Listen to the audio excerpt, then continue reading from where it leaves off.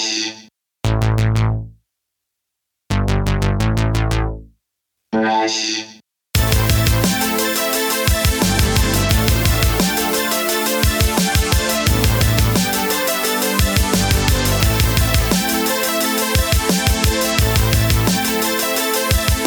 Welcome back, ladies and gentlemen, to another episode of the We Speak English Good podcast. Today's guest is Matt and Dean of Rover.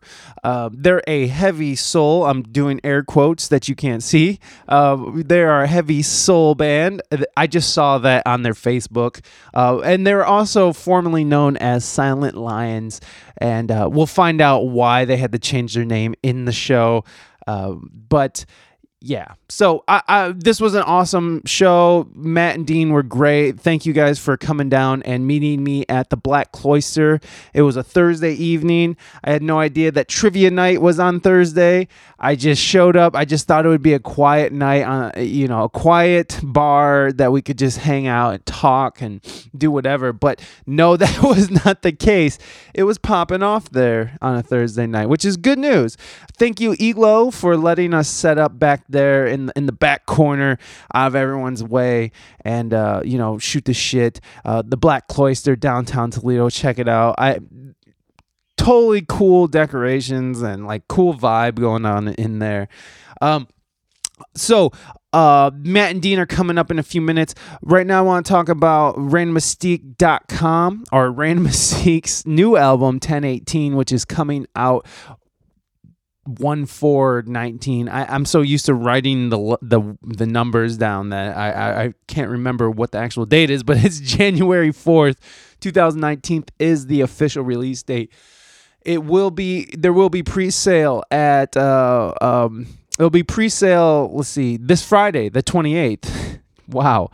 I'm going to get this. Look, it was yesterday was Christmas. Merry Christmas, everybody. I ate so much food that I woke up hungover from food. So, I'm still waking up. I've been trying to work since 8:30. It is currently 11 o'clock a.m. And and this is as far as I've gotten. It's been a rough morning. So, please stick with me. I know I've been trying to keep these intros short, so I'm going to just bowl right through this shit. So, the new album 1018 comes out January 4th, 2019. The pre-sale begins this Friday.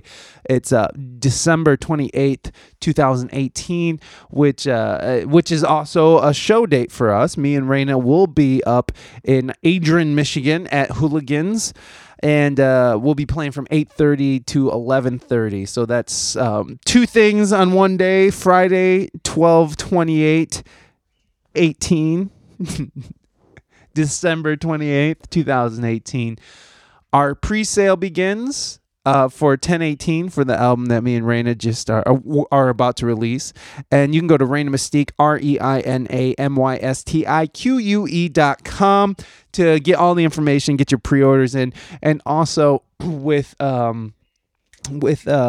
can check us out at Hooligans, and we'll be doing acoustic versions of these songs. These are full band renditions of songs that me and Raina has written over the past few years. So we'll be playing at Hooligans Friday the 28th, 8:30 to 11:30. Also, I just want to give a couple little disclosures before we get into this podcast. Secret Spaces is one of Dean's side projects, for a side project that's signed to Equal Vision Records. That's interesting to me. But I just wanted to say there's a part in here where he wanted me to edit out something about Secret Spaces, which is that they are disbanding. And that was before they announced it officially. But Dean's officially announced that Secret Spaces are coming to an end. And so when you hear me talking about how we're going to edit this, I just left it in there because they already announced it. And I just figured it would be okay. Dean, Matt, I'm sorry if you're not okay. Or Dean, rather, because Matt doesn't really have anything to do with Secret Spaces. But, Dean, I do apologize. But you already told everybody, so I just figured it was fine. And why do extra work if I don't have to? I don't feel like skimming through there, even though I have a timestamp on it. Wow, that just makes me sound like a lazy piece of shit. No, it's just I'm hungover. Yesterday was Christmas, so I need to get through this intro. So let's just push on. Okay, guys, write the show at WeSpeakEnglishGood@gmail.com. You can also leave a review on iTunes, which people have been leaving reviews on iTunes, which is so nice. Like, I don't know. Thank you guys. My subscribers, I have a I have a subscriber. I can't even get through this fucking intro. Holy shit. I have a subscriber email that I'm going to be sending out as soon as Raina, my wife, and the smart one out of us, as soon as she reads it over and gives it the grammar check and make sure it's all cohesive and makes sense, which... if you listen to these intros in the past, you know that I can be very all over the place and not cohesive and not make a fucking bit of sense. So we're doing that, and then we're going to send it out. And I think I'm going to just post it as like a blog, and it might be the only post or subscriber email, or it might be the only one ever done because I'm going to make it into a blog. And so I don't know. There's a lot going on right now. Okay. Can you cut me a break? Write the show at WeSpeakEnglishGood@gmail.com. Let us know what you think. Give us suggestions. If you are someone who's looking to be on the show, write us, and I'll be happy to talk to you. And I'm happy to talk to anybody. You just gotta reach out. So, okay, let's get into this. This is Dean and Matt of Rover, ROVR. And I'm going to put all the stuff in the links and stuff in the show notes. So go check that out. Sorry about the long intro, but here's Matt and Dean, everybody.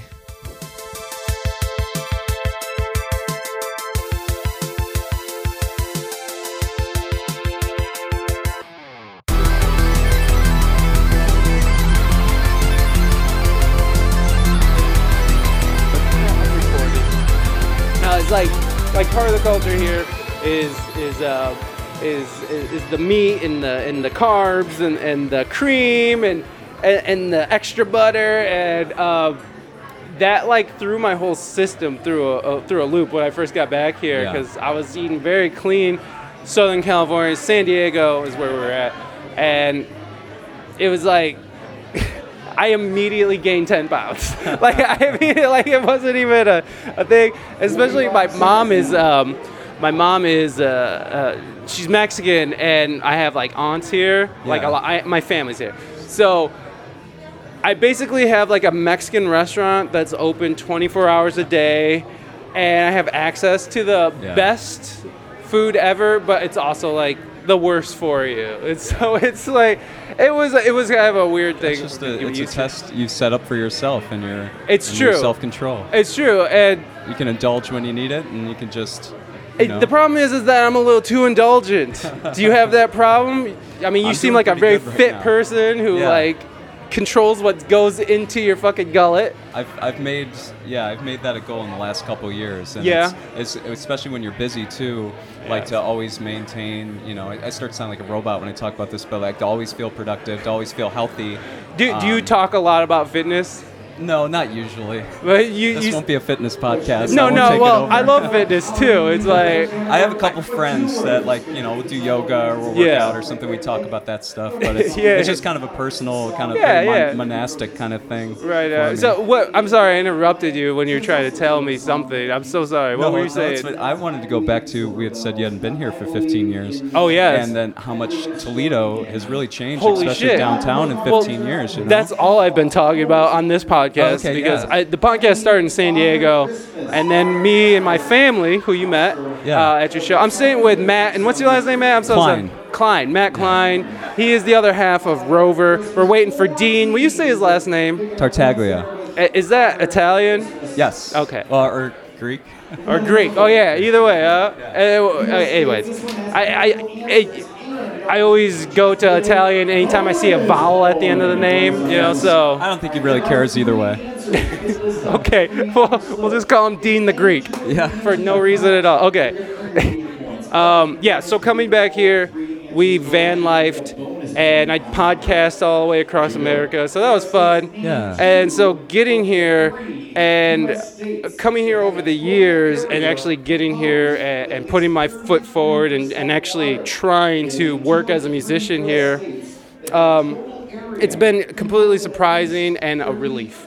Because when I left 2006, and you probably remember this. I don't know how old you are. How old are you, if you don't mind? I'm 35. Oh, okay. So I've been playing like on and off in the Toledo music scene since the early 2000s. So you're very aware of how this used to be. Yes. Okay, so back in 2006, when I made The Great Escape out west, I planned on never coming back because I never thought there would ever be an opportunity here or like a way to work, you know. I'd play here and there every now and then, and I know there's always been a couple people here that kind of maintain this like professional musician who is able to work as a musician and live a life here. Yeah. But it's not like it is now, where people are like people are able to like bank money from shows to go record albums and stuff. Like that wasn't a thing in 2005. Yeah. So coming back, seeing it, and then processing it, and this helps me process stuff, this show. Yeah, so, like, I get that. So that's actually what I've been talking about a lot with the people here, and I've been talking about like sort of the you know, the lineage of how and why and like what I mean, like why do you think? I mean, because we seem to agree that the music scene is definitely way cooler. Yes, yeah. And what? Well, everything about downtown Toledo has just been progressing in the last 10 years, anyways, and the music scene's been kind of up and down even within the last 10 years. Yeah. But it's just kind of, you know, like the flow of talent, you know, young bands that stick around for more than a couple of years. Yeah. But it's also just how long a venue can make it. Yeah. And if a venue's like, if they're bringing in different kinds of crowds and really getting a lot of different kinds of people interested, it's easy to kind of just compartmentalize that. And one music venue does one kind of music. We haven't had too much luck with DIY venues lasting very long. Usually they'll do great for 6 months and then just disappear. And when you say DIY, you're saying like art rooms or whatever. Yeah, places that aren't bars. Yeah. Full time and that are just really dedicated to music or art shows. I mean, Beaux-Arts. Beaux-Arts. That's what I was trying to think of. The Farm on St. Clair. I mean, that's the most famous one in the last 20 years here in Toledo, and they're not currently active though, so no. Been what's his name? He moved to like South Carolina or something, right? Yeah. What the fuck was his name? Well, Jerry ran it first, and then Tony is still around too. I didn't know Tony, but I knew Jerry from Mickey Finn's days. He was a bartender there back when I was still here. Hey, Dean, what's up, man? Come on in.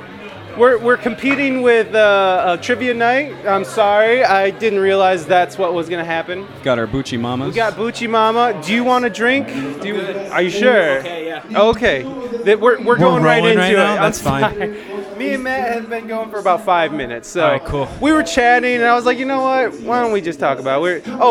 That's the fidget cube. If you feel like fidgety and want to like, Let me see that. you know, I like these. express some anxious energy into that's what that is for. I wish I had a thing in Rover where this actually like triggered samples or something. Oh my god, wouldn't that be exactly dope? what I was thinking, That would be pretty sweet. And lit up. You're fucking, which that's what you're doing constantly on stage, is you're just triggering. You're like, Yeah. it's like one hand's doing the bass, the other one's triggering, Yeah.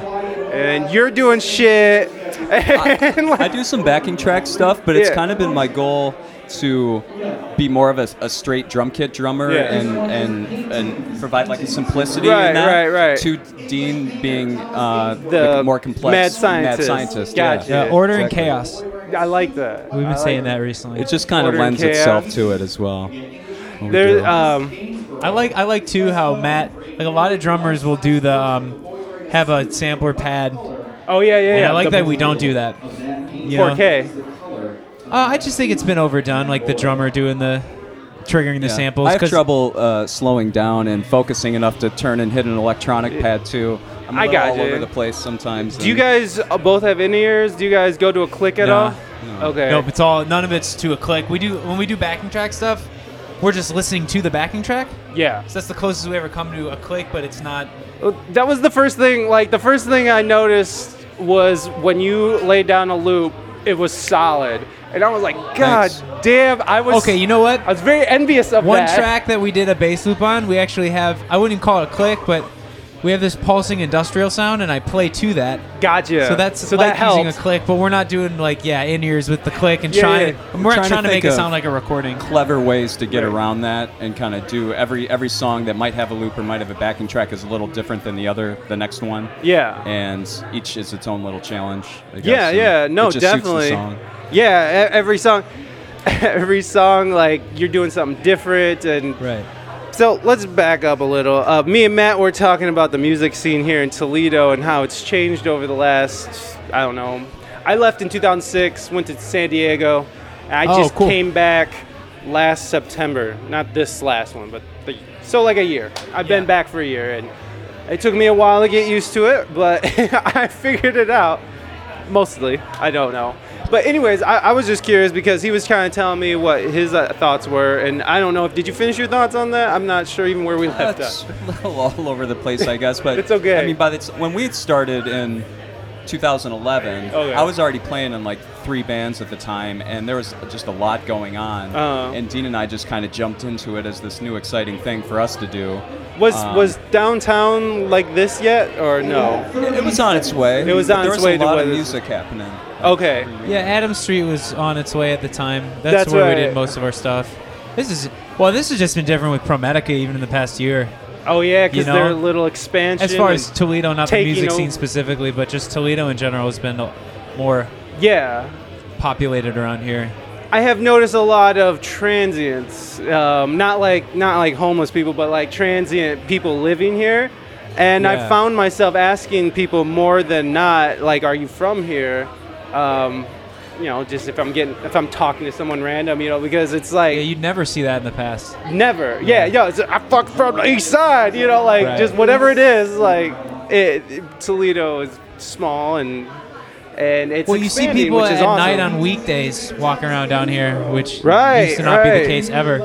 Right, Yeah. but it was cool because I was just walking out of an event Tuesday night out down by the Seagate Center, and it's also weird walking out at 10 at night, and it's like the streets are completely dead, but it's like this completely metropolitan area, but like there's something weird about it still. I mean, it's still a small city, but it's still sort of like coming We're in up a in weird way. growing pain phase right now. I think you're right. for sure. But for art, it's amazing, which I've never been able to say that about this city. I think this is probably the most stacked the music scene's ever been. Yeah.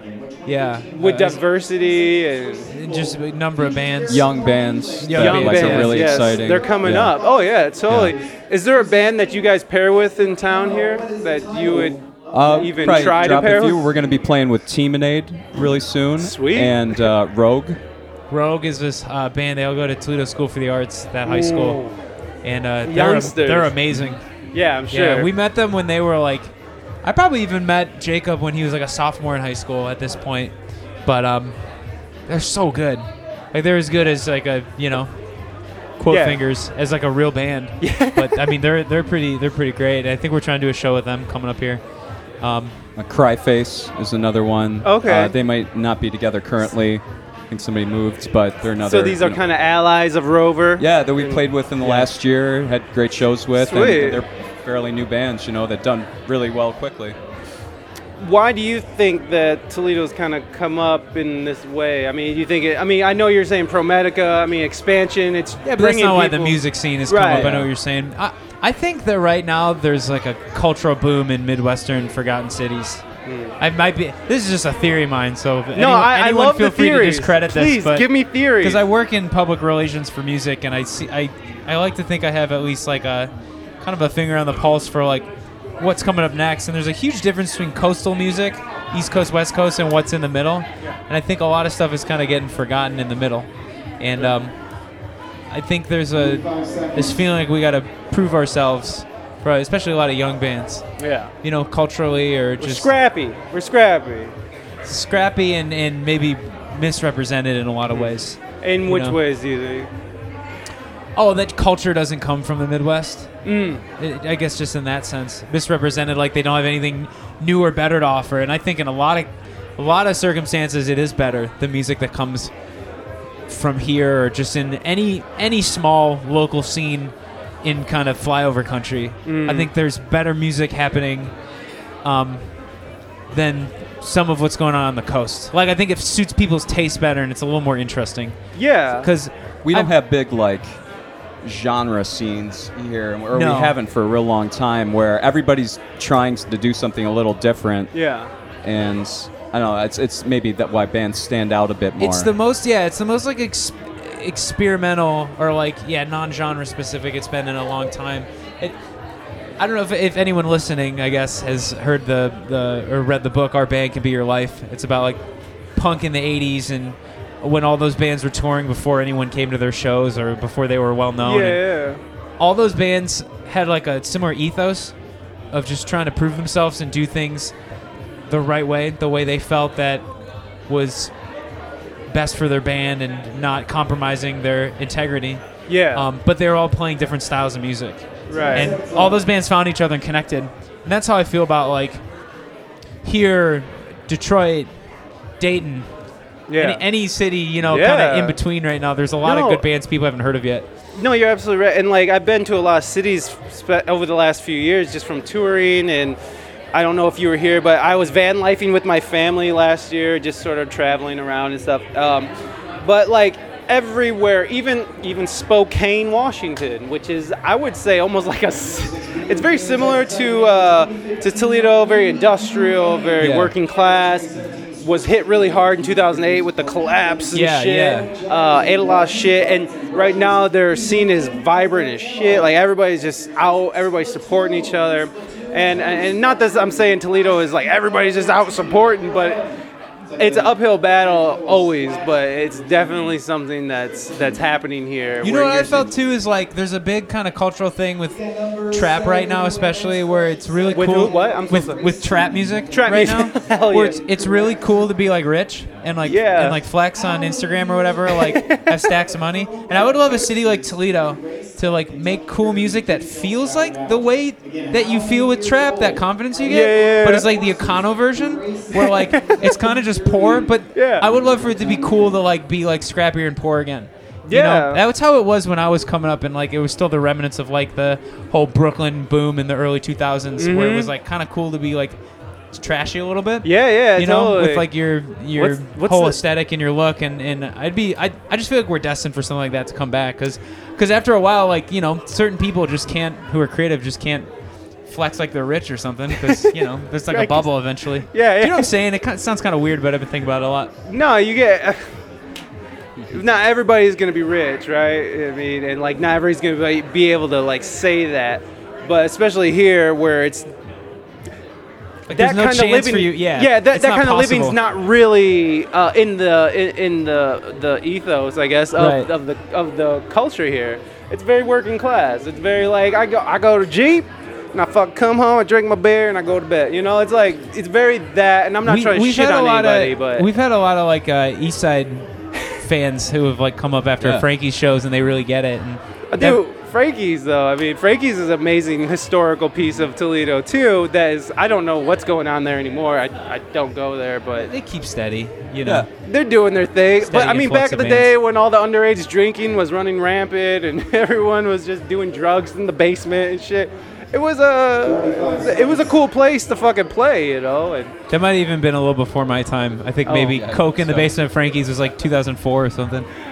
I'm 35, yes. Yeah. So, I mean, when I came in, I was 16, getting fucking trashed, and doing stupid shit in the basement. I was a degenerate. I was basically East Sider, just running around fucking with my pants Around down. that time, too, that Toledo had a bunch of bigger bands coming through, headliners. Oh, yeah, totally. And now we really haven't had a place like that in a while, but... Right, yeah, and I remember now like we've got- Korn would play at Frankie's, Cold Chambers played at Frankie's, Yeah, I yeah. think Cold Marilyn Chamber. Manson. I think Nine Inch Nails played the sports Nine Inch arena back in the Nails. 90s. Oh Yeah, the yeah, I last ones saw there, that yeah. show. Wait, Really? no, I didn't. Never mind. I'm a liar. Oh, I you're a saw liar. them in at the Palace, which I don't think is there anymore. Is it different? The Palace at Auburn Hills. I think they just do concerts there now. They got Little Caesars for sporting events and concerts. But Okay. I think what you're saying though was like, Well, now we've got what's it called? Civic Music Hall. Civic Music That's Hall. right. That's bringing some big shows Innovation, together. right? Innovation. Essentially the same people who've been doing the shows. Yeah, over these Frankie's years. and Yeah. stuff back in the day. Yeah. That's right. That's funny. But that's cool. Like, it's great that that's available, you know, and all you can ask is people go out and support Yeah, it. people need to be excited about knowing that there is you know, cool small bands and big bands in headlining bands Toledo. are coming to Toledo to like little places, intimate shows. What's your guys' lineage of music? Are you from a musical family? Are you not? No, I'm self-taught drums. You know, the last 20 years of my life, but I just played drums in school band and everything, but marching Your bands. family didn't do it at all? No, it's just everybody in my family loves music though, and I grew up with music. I was, listening to Michael Jackson when I was 5 and dancing and learning every word, and so it's always been in my life. It's a good start, yeah. So you just picked it up. What was like the precipice that was like, I gotta play drums now? It's probably Nirvana and Metallica and Soundgarden, like hearing those bands in the 90s. Like I loved radio rock and pop music and Led Zeppelin and classic rock, but when I started getting into those bands when I was like 13, it was like, I can play drums like this. I want to play drums like this. Totally. I want to play like Dave Grohl, and I just started playing in garage bands and never stopped. I was already in several bands by the time I was 18. Just had to keep playing. So totally, it really man. slowed down. That's dope. I mean, I have a similar thing as like self-taught, whatever, but I barely know enough to get by. But I could, like, if you're like, hey, play an A minor, I'm like, sure, you got it, Dean. But yeah, and you learned anything outside of that. I'm not down on taking lessons, especially when you're young. I did take some drum lessons, learned in band. But it's just like, I think finding that thing that you want to do with music that's what kept me going. There's, I always had a vision of what I wanted to do with the drums, and just every year it kind of progressed more and more, and it still feels like every couple months I've got a new goal of what I want to get done and be able to play and then apply to songwriting too. And it always was about songwriting too, because I was always writing the songs in these bands too with my bandmates, and that was always the rewarding thing. I think that, participation and collaboration. Hell yeah. Do you play anything else, or is it just drums? I eventually learned, guitar and bass and sing and write songs. And so you guys are probably both multi-instrumentalists, right? Oh, wait, no, I know you're a multi-instrumentalist. I just don't show it off as much. I don't play it as much, but... I guess there's only two of you. I was like, are you all? Okay. We are all, yes. You are all multi-instrumentalists. So you guys you split the writing, or? There's no rules for that. I mean... Right. It's really jam based. Like we'll start maybe rehearsal. In our previous band, Silent Lions, it was a little more songwriting based. It was a little more We'd bring in songwriting based, songs. yeah. Because I think the idea for Silent Lions started kind of on my own in 2011. I like written 4 songs that ended up being the first EP. Okay. And I was just more interested in trying to communicate what I'd written to Matt, and then we played those songs for a while. And then when we started writing for that group, we were kind of already in like a songwriter's mindset, but taking a break and starting over with Rover, it was just like get in the room and just make something up on the spot to warm up, and then you'll hear like a cool idea in there, and then that'll spiral outwards into a song eventually. You guys just jamming around, like you just pick a key whatever's and just exciting. go. Like if it's a sample that day that we're hooked on, then the song's going to be it's not even sample-based. pick a key and go. It's like, hey, I'm going to make this weird noise into my sampler, and what can you do on the drums to surround that, and then the synth will start fitting under that, and that's how a lot of the ideas. It's more tactile than like trying to think about keys or like riffs or anything like that. Well, I saw you picking up a saxophone. You're playing the keys. They're the little what's that, Elysis? Is that what that was? I've got an Elysis, and then I have a Roland sampler. Okay. Yeah. And then so what's your lineage? Where do you come from? A musical family, or? I do, yeah. Well, I was doing like piano lessons when I was 5. Yeah. And then saxophone in school when I was 9.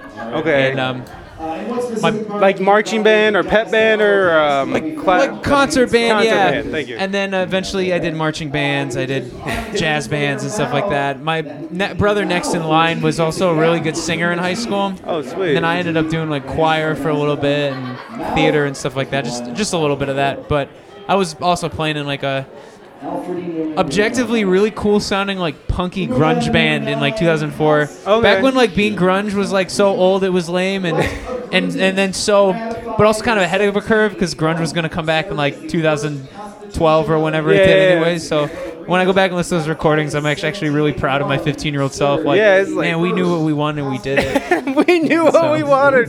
It's like for a 15-year-old, that's all, who that's knows? all being a band is, man, just knowing what you want and not compromising on it. But yeah, man, I did a lot of music growing up, and then I studied saxophone for college. Oh, okay. And, did you graduate with that, or? Yeah, and then first thing I did after that, like I played saxophone in a band up in Detroit for a little while. At the tail end of college, they're called the Sights. Okay. They're not a band anymore, but they were a band for like 15 years up to that point. And I graduated, and that next week I went out on my first tour, which was opening for Tenacious D for nice. For like half a year around the U.S. and then out to Europe and with this the UK. band. Yeah, we were the opening act for that. No, you were. You guys were. That was like your band, or it was like. I was playing saxophone in like someone else's band who he wrote all the songs. Got you. So he assembled a band and. Got you. But by that time we really started to feel like a unit because we'd done so much touring together and. Yeah. There's nothing like the road to fucking tighten that shit up. It was like. Or to destroy your band. it was like glue, man. Like it was too glued together. Like yeah, we were just so in sync at that point. Like. What kind of music was it? It was like. Motown and kind of rootsy too, you know. Oh, sweet. Yeah, and imagine that opening for Tenacious D. It was a weird mix. Right. It was like very hit or miss with how it would go at the shows. Well, I mean, like you're opening for Tenacious D, so I gotta ask. I mean, were you guys a comedy act? Like, what was the? No. Here's what I think happened. Okay. So anybody who's in the Sights, I wonder if you guys have thought the same thing, or if I'm dishing too much. So they put out this record around that time. It was 2012. It was called Rise of the Phoenix. Okay. And it was like the rise of their career again. And it was kind of their like, let's make a rock record. Yeah. Like a real rock record. Oh. And I bet you, like talking with management, who should we take out? Well, we don't have to take out a big band because we're playing like theaters. We know we're gonna sell them out. Right. Why don't we go find like an unknown band and it'll look like this thing? Like we took a real rock band out with us.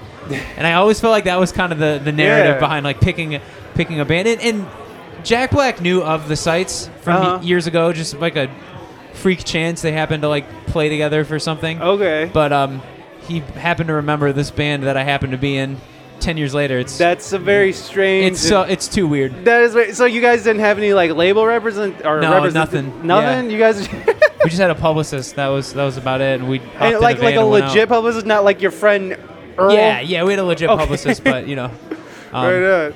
That was trial by fire, man. I graduated college, and then I got my saxophone degree, and then I went out and played saxophone for 6 months around the world, and I came back, and Matt and I started playing basements around the country. Yeah, we did. Basements. It's not linear, man. It's not linear. That doesn't need to be. You're gonna just do a bunch of random shit. This business is never linear. It's never like I started here and now I ended up exactly where I thought I was gonna be. It's always just like a figure eight or something. Well, I'm so sorry. It's not even circular. It's like a figure eight or something. Yes, exactly. You're gonna like cross the same paths you did multiple times. Yeah, and like all the things that you learned, all the menial bullshit knowledge that you thought was maybe you didn't think it was useless. Maybe it was useless. Who knows? But it all comes back and like it's all like useful now. And it's like my knowledge of 1940s swing music has gotten me an interview with a playwright that I really want to talk to. That's scheduled in a couple months, but like a very successful play up at Chelsea, bro, and just being able to like, my dad ingrained that bullshit in my head. I mean, it's amazing music, whatever. Yeah. But to be able to like pull up these references and connect with somebody really quickly, as in passing, you know. And like being able to like pull something like, I mean, just that stupid information is useful to me now. As simple as like me getting that saxophone degree, and then when I pull it out on stage for that song, it feels maybe different than if I wouldn't have spent 4 years playing saxophone every day. You know what I'm saying? Like, even though it's that one element, it still like transfers in a very specific way that it's remembered. You know, like it seems to be something that people really remember about the set when it does happen. Well, I mean, because I met you guys at a hip hop show, which you guys interestingly,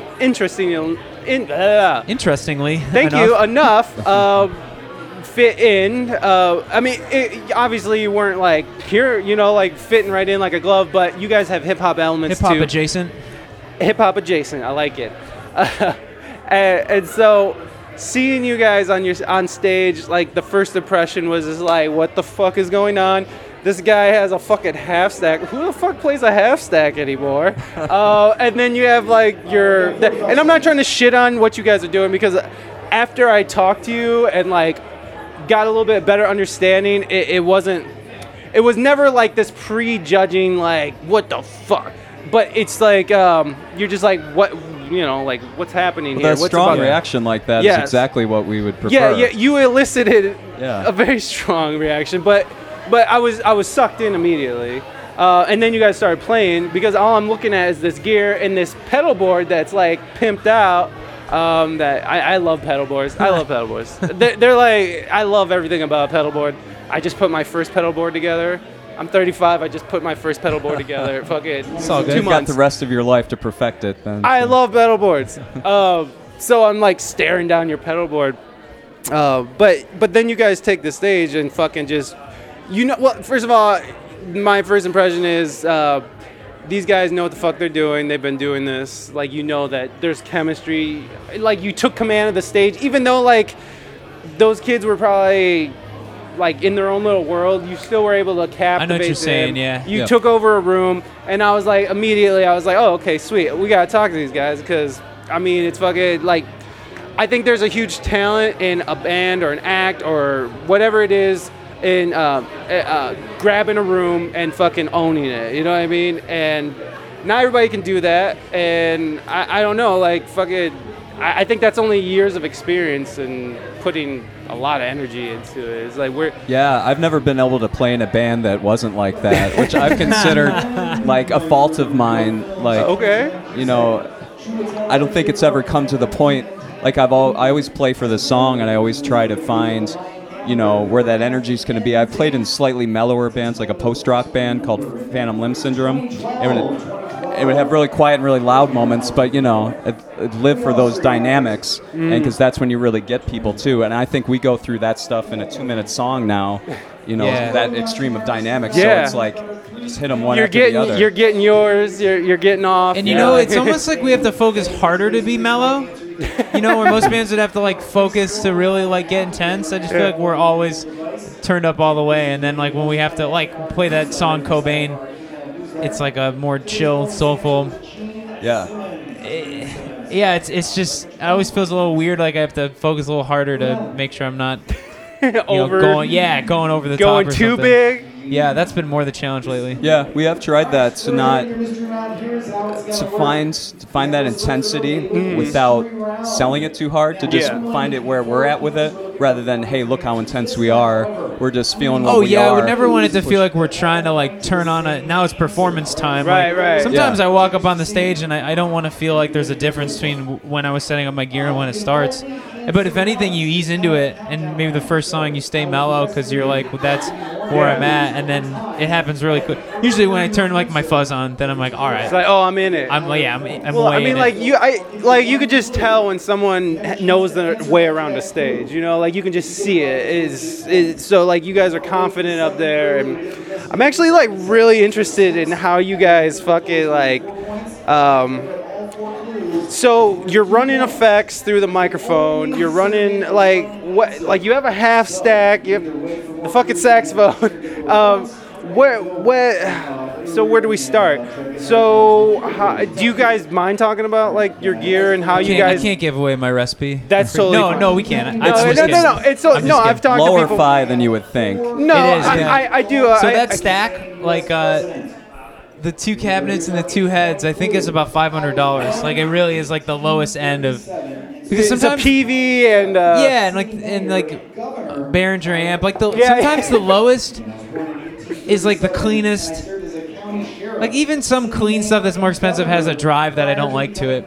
Yeah. And I'm not a tone snob, obviously, and I'm probably probably missing something, but it just works. So I'm not going to try to buy stuff that is more expensive just for the sake of it. You're not a tone snob, but you definitely have like your own sound. You know what I mean? And I don't think I could be a tone. I don't know. I don't think I can be a tone snob because I don't know how to get lots of different good tones. I just know how to get the one that I That you personally want. like. Yeah. And like you were saying, is like is a band. The most important thing is like they know what they want. And when like, you have a that's what- sampler, you can get an infinite amount of different sounds coming out of there. Okay, so let's start with the mics. You guys are running effects to the mic. How do you guys run the mics? Like, do you guys have a fucking mixer? Like, Just a couple pedals on that vocal mic. Just now, the are you basics. going through the same pedal, or what's the pedal? It's just me for the vocal effects. Doesn't he go through the effects too? No, I I just think got maybe, the house effects. Yeah, whatever. Oh, they, okay, whatever maybe they they got reverb or going something on. on it. But I just use a pitch shifter for the vocals. A lot of times I like to pitch it like a fourth away. Okay. So it's kind of like dissonant, but not crazy dissonant. Right. It's very like Slipknot, Iowa. That's kind of my influence. Like, I remember hearing that record a couple years ago for the first time, like really digging in and being like, man, those vocal effects. I mean, you hear that a lot in modern rap, or like, Yeah. it's all over everything now. But like, Well, I honestly I thought I heard Mars Volta. I don't know if are you Oh, familiar sure, with yeah. I like Mars Volta a like lot. Cedric and shit. Like, and even Adrian, who played the saxophone for them, he ran his shit through an octave thing, and he would get those same kind of like Yeah. that was like disorienting and shit. yeah. And the other thing is just the delay pedal. Okay. Um, I saw way more than that on your pedal board. So everything else on the pedal board was for the bass. Oh, okay. But those two are just for the vocals. Okay, so it's through a pitch shifter, a Boss pitch shifter, or No, just it's Behringer. Oh. It's like a $28 pedal. It's really incredible sounding. I used the POG, the Electro Harmonics POG, for a long time. Oh, okay. And there was something wrong with the power on the board at that time. We went through like 4 in a year. Yeah, they're like And, 6 times the price too. Yeah, they're like way more expensive. It might be 10 times the price. But yeah, it's just a Behringer harmonist is what it's Okay. called. And that's like $20, right? It's like something like crazy Well, like that. it's 20 or in the 40. 30s, yeah. Oh, my bad. Excuse me, sir. Excuse me, sir. No, I have a friend who is in a very distinguished band who like will bring their B3 all the way out to the gig and run it through a fucking Behringer distortion, whatever, fuzz or Right. whatever. And he's like, I don't give a fuck. I'm not bringing out my $500 or bringing out my Space Echo. You know what I mean? Like, Right. because his studio is like a playland, like an analog playland, and like he has like the test. That's what cam our reel to- producer's studio is like. Nice. And, I like that's that. how- Are you Some of this guys? stuff has started out like we're in the studio and we're messing around with the So song, like you- finishing it. And some of those effects ideas come from the studio session, Right. just on the spot. We're like, oh, that was great. Let's recreate this live now. But other times it works backwards, and we find something just in rehearsal. It's like that's got to be part of the song. Yeah. It's so rhythmic, or it's just so atmospheric. So do you guys find yourself writing and thinking about how it's going to be performed, or and I know you just Kinda. said sometimes it's in reverse, but like Sometimes Yeah. we don't really know how we're gonna perform it until after we record it. We have a new song on the like album mixtape thing we're gonna drop in early next year, where that song "Time with It," where it was like so different, and we weren't really performing it before we got in the studio because we both kind of felt like this is probably gonna change. Yeah. And we're gonna do it differently, and then it was just completely different. It's not like we went in that different. It's not like we changed that much in the studio, but then like we did one bass line over it, and then it went from being a synth song to a bass song like that. Like Oh, I okay. have to play bass the whole time now, I think it's much better that way. So have you already sort of mapped it out? Have you guys worked on trying to get that into a live set, or have you been playing that? We've or- been playing that song, yeah. Oh, okay. Yeah, and it's like the bass and drum groove already felt good, and that's Okay. the heart of the song. It was just like, where's the mood of this going to lie? Is Yeah. it going to be more ethereal, or is Right. it going to be more hard hitting? And we went in the studio, and that clinched it for us, and now we know how to get the vibe of it right live. So you guys were mentioning Analog Playland with a producer. So what? Tell me about this. Like, Yeah, we what's haven't going mentioned on? Zach yet. Zach. Ships in Detroit. Okay. We've recorded with him. Did you do anything before the first Sili EP with Zach? No, that was the first thing Okay. I did with him. Yeah. So in 2011, the very first 4-song EP, we recorded with him As at his Silent old place Lions? as Silent Yeah. Lions. Okay. Yeah. And it helped solidify what our sound was.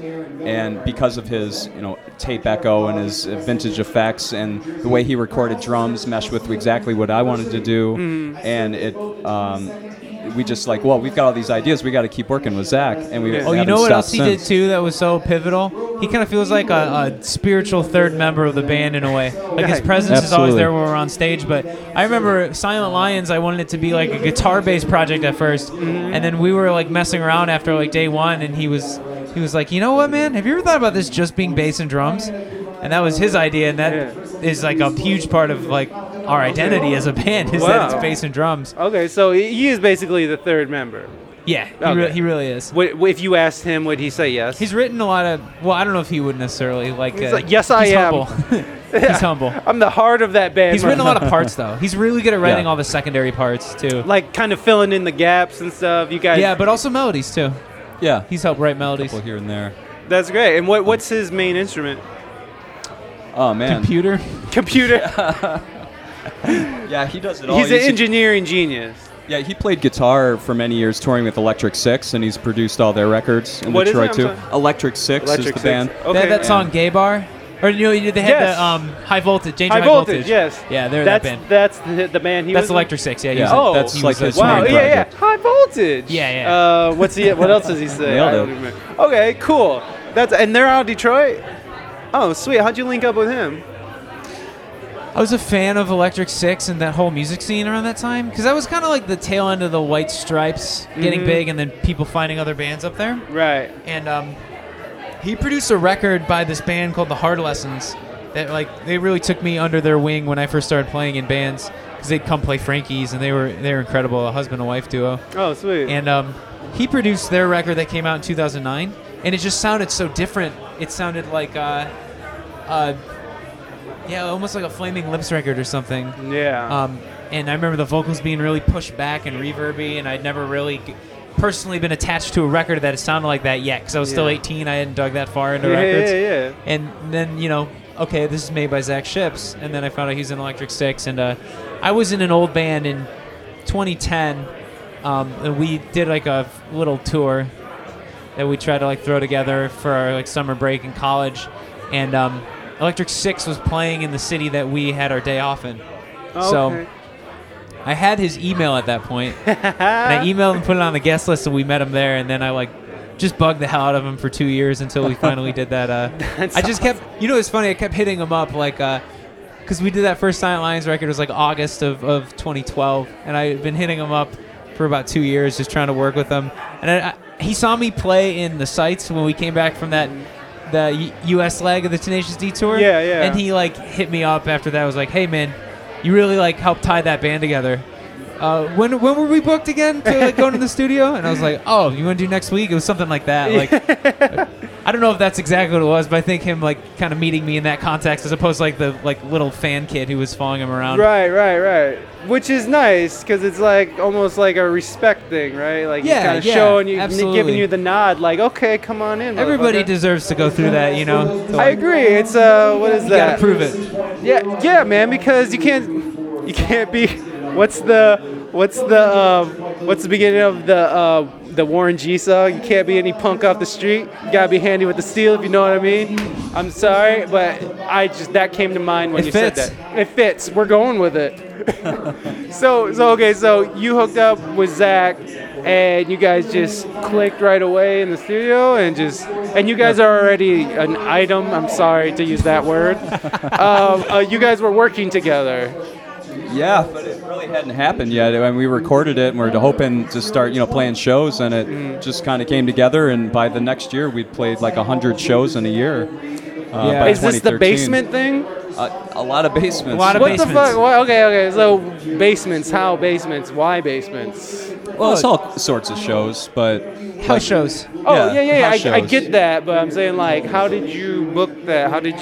Why? Read Our Band Could Be Your Life, because it's just like there's a network of that, and if you look in the right spots, you'll find the people who put on those shows. So did you say like a website? I'm so sorry.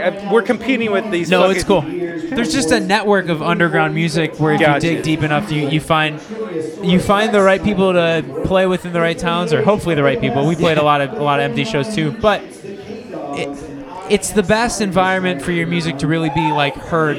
Right, and be paid attention to. Yeah, exactly. Because at a bar, people are like, blah, blah, blah, blah, blah. And you can we've talked about this. You can take that on and you can make a set that caters more to that. Oh, totally. We can just rock out if and we you want can to. like grab them. I mean, just depending, you know. I think like, we've always been the kind of musicians where it feels like it goes over better when it's really heard and you know. where people are there with the intent of hearing music and the reason why I was asking is because me and my wife were thinking about doing a house concert, but I think it's like a living room concert. There's like a website. I know what you're talking about. Yeah, And then you It's gotta even feel more like, organized now. yeah, it's way more organized with the internet. There's an app for it now. There's an app for that.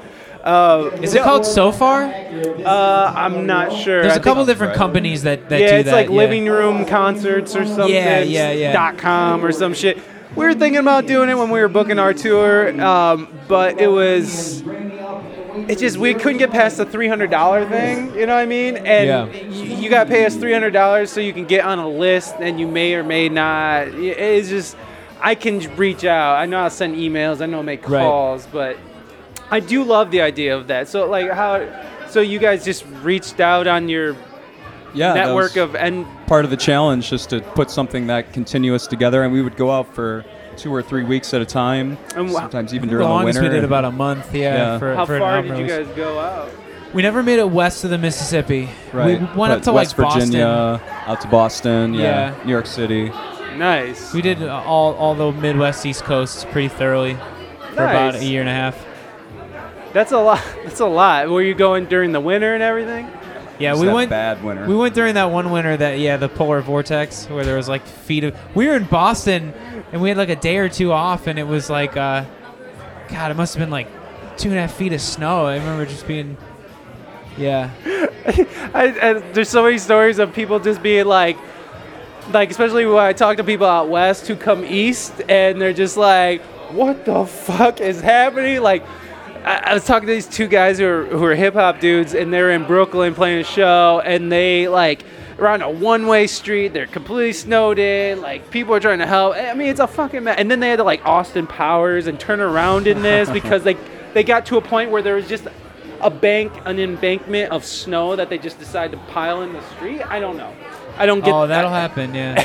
I don't think I would ever tour like that again. And No. I think, especially with kind of what we're doing, it feels a little more regional. Like, we don't have to go as far as long as we play.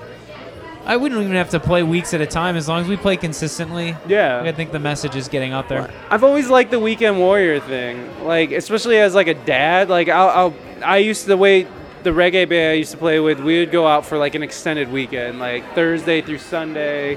The most would be 2 weeks. And everybody had, day jobs and kids. We're all old fat guys mouth breathing on stage, so we fucking tired. It's so genuinely different too with like the internet and how bands Exactly. get discovered. But for maybe less successful bands, I don't even know if I'm lumping us into that or not. I feel like maybe we teeter on that.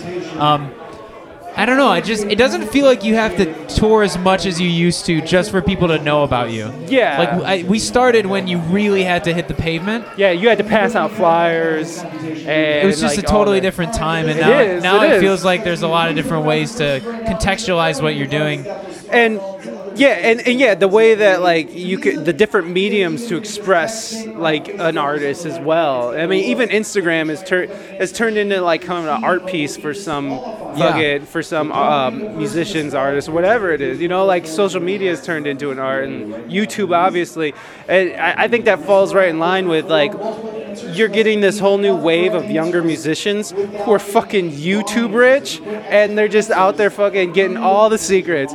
All the secrets, like how many times have you guys like looked at a YouTube tutorial and was like, oh, okay, you just did that. But again, for like the non-rich musicians who are still hustling out there, I don't know. I'm kind of asking too, I guess, for people's opinion on this. I don't really think there's any. I don't think you really need to go out to New York if you're a band that doesn't already have like a established following out there. Yeah, totally, man. People talk about the idea of concentric circles. You start with a small circle, then once you get more fans in there, you keep doing that. Right. And it's just a matter of how quickly you want things to happen. Because it's a fine balance. I know a lot of bands who like, we want this to happen right away, and you go out and you tour like crazy, and the band implodes. Yeah. It seems like people are doing that less because they learned from the last generation. Like, maybe we don't have to be on tour constantly. Why put that much stress on us to... I still think maybe it was different too, where like you couldn't be in a band after your 30s or something, and that's definitely not a thing anymore. Did you put a lot of weight on your 20s as like a musician? Like, did you put a lot of weight in his like... Because I know I did. I was like, once I'm past 26, it's over. If I'm not like you had a year in mind? Yeah. You had to stop? Well, I mean, not stop, but like just be like, if I don't make it by then, it's never going to happen. Or if I don't, like, like those stupid ideas you have when you're like 17, 18. When you think a 25-year-old is like old, you're just like, what the fuck has this guy been doing, So like, you can give I don't know. Did you put a lot of or a goal? Yeah, did you put a lot of weight in that, or not it's really? always been like a constant slow burn for me. Like it's always short-term goals. You're just like which I think is the best way to do things. Yeah, these short-term attainable goals. Yeah, I think I did put that pressure on myself at one point, but a good example of where I'd love to be, just in general. There's this band called Autolux, and their drummer, she drums with Jack White. Oh, okay. And it's like her project with a couple other really good musicians, and they're all they must be in their mid-40s at this point. Yeah. But they, everything they do, what's important is they sound relevant. Yeah. They sound like they really have kept up on just music and culture and whatever, and that's what's going to come through. But they take their time doing it too. There's years between releases, which isn't necessarily our goal. We're recording and releasing pretty fast, but like whenever they make a statement, they're ready to do it, and it's been worth that time. And it's always a progression from the last thing they did, so that's... So they're doing a good job not getting burnt out. It's all about infrastructure. If you want to do it really slowly, but then 12 years later, you actually accomplish something, as opposed to burning on 3 years, that's all that really matters. And you don't ever, it's not about actually getting old, it's just about sounding old. Yeah. Where you're like, wow, this is really out of date because we haven't done any listening because we got crotchety or something. You know what I mean? You turn off. You're like, this fucking EDM. What the fuck? When I think like a lot of, for example, I was texting a friend yesterday about this. Like a lot of trap music is like objectively terrible, and it's almost this unspoken thing where everyone loves it right now, but you kind of can't say it's terrible. But it's because it's junk food. Yeah. Like we're just gonna let ourselves indulge on this. It's McDonald's for. And I think we take away some of the fun in that. We take some of the fun in that and put it into what we're doing, and that's why maybe I say we're like hip hop adjacent or trap adjacent. Yeah. We're not trying to at this point in our lives trying to act like 17-year-olds or something and dye our hair red or whatever. But I also feel like we're taking on the aesthetics of the way you feel when you listen to that kind of music. I think is how you feel when you listen to our music. Yeah, because trap does get you pumped, and I was debating whether or not to tell you this because it's a little weird, but. Not that weird. So I was doing a little research and listening to you guys' albums and stuff. And so I got super fucking high as shit. And I went to the gym and I was because I've already been listening to it. That's how we suggest you listen to our music high as fuck at the gym. At the gym, dude, because I used to I'd put on Mars Volta or very high energy music and fucking go for a bike ride or whatever. And it kind of brought me back to that. And not to say that your music is old or whatever, dated or anything. I'm just saying that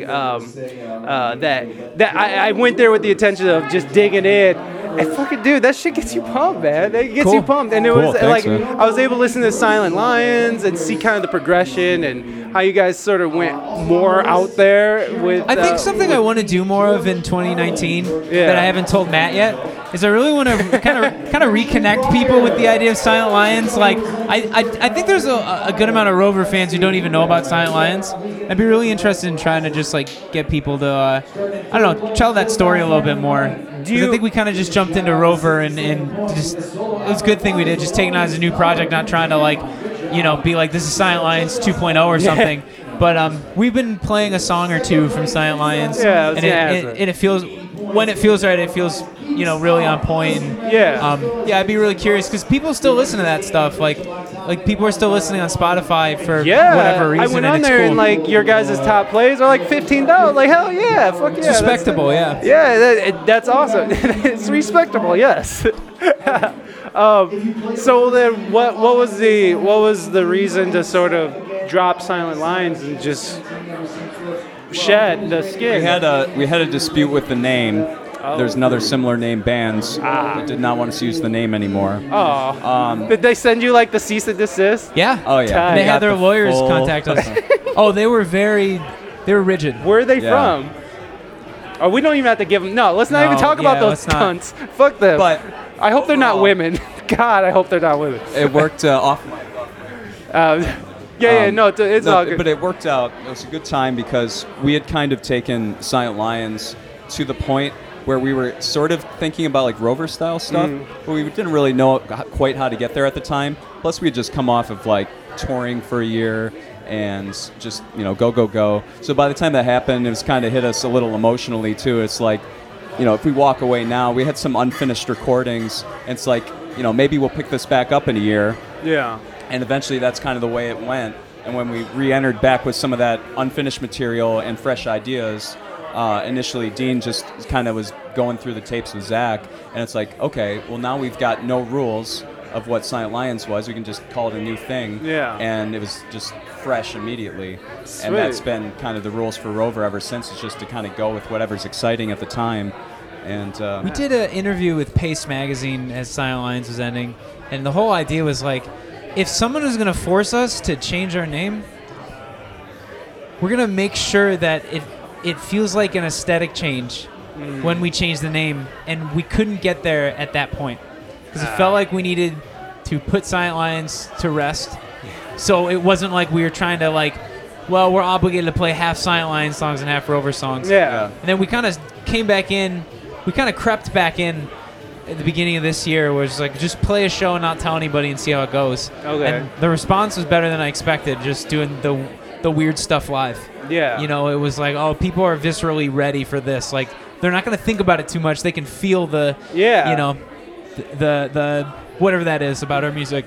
And that's kind of when we knew, like, well, yeah, I think people are ready to hear this stuff, and I think we're ready to pursue it if this is how it's going to be received. I don't know if we did this stuff in 2014, I'm not sure how it would go over. I mean, I'm not saying that it wouldn't go over well. Yeah. I'm just not sure if how it would be different, but I feel like it definitely would be different. There's a different climate right now where it feels like you can do stuff that's experimental and aggressive and really heady but visceral at the same time, and people seem to be really into it.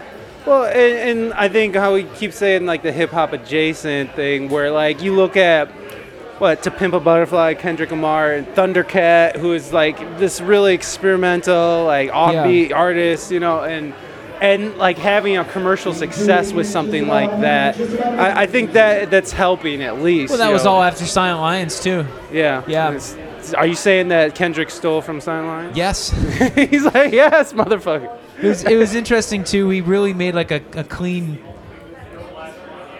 I guess, just a clean stop at the time, like a dead stop, and we were, we toured a lot, and then at the end of doing it for just 2 years, we had a final show and everything. Oh, nice. I know it was a surprise to a lot of people when we did it, but man, I guess no regrets. Like, I'm really glad we did it that way. Looking back now, if this is the conclusion that came from that, because it was nice to give it some finality, and those songs maybe lived on for people a little more than they would have if it would have just been phased out.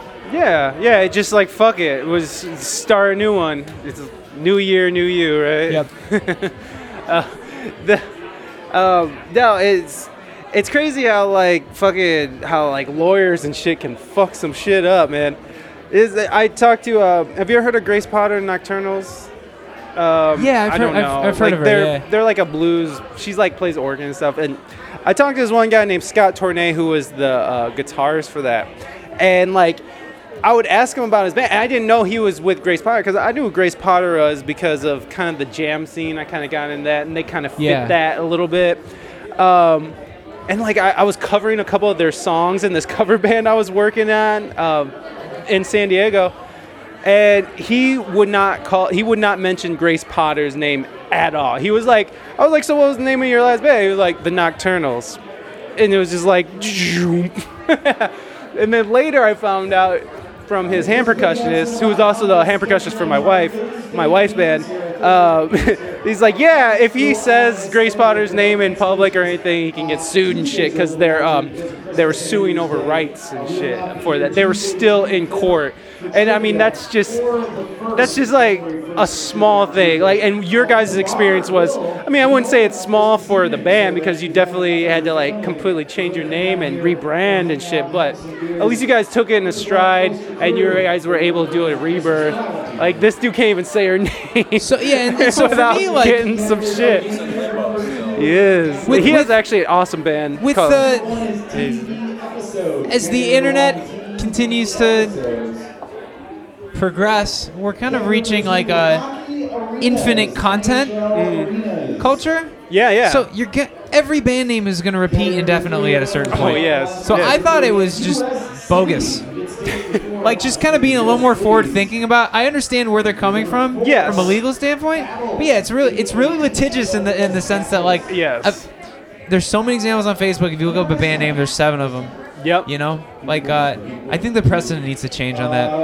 I don't think there's a lot of intellectual property when, like, eventually everything is going to be duplicated in Right. mass, because, you know, it's not even like we've reached a point where nothing original comes out. I just think it's always been like everyone's always copied each other from a distance, but now we can see it all in real time.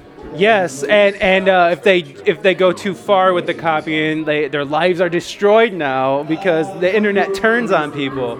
It's gonna be a weird time. I think people will get through it and figure out a different precedent, but it's gonna be a weird time looking back because there's a lot of bands have dealt with this. And there's nothing more than kills the momentum.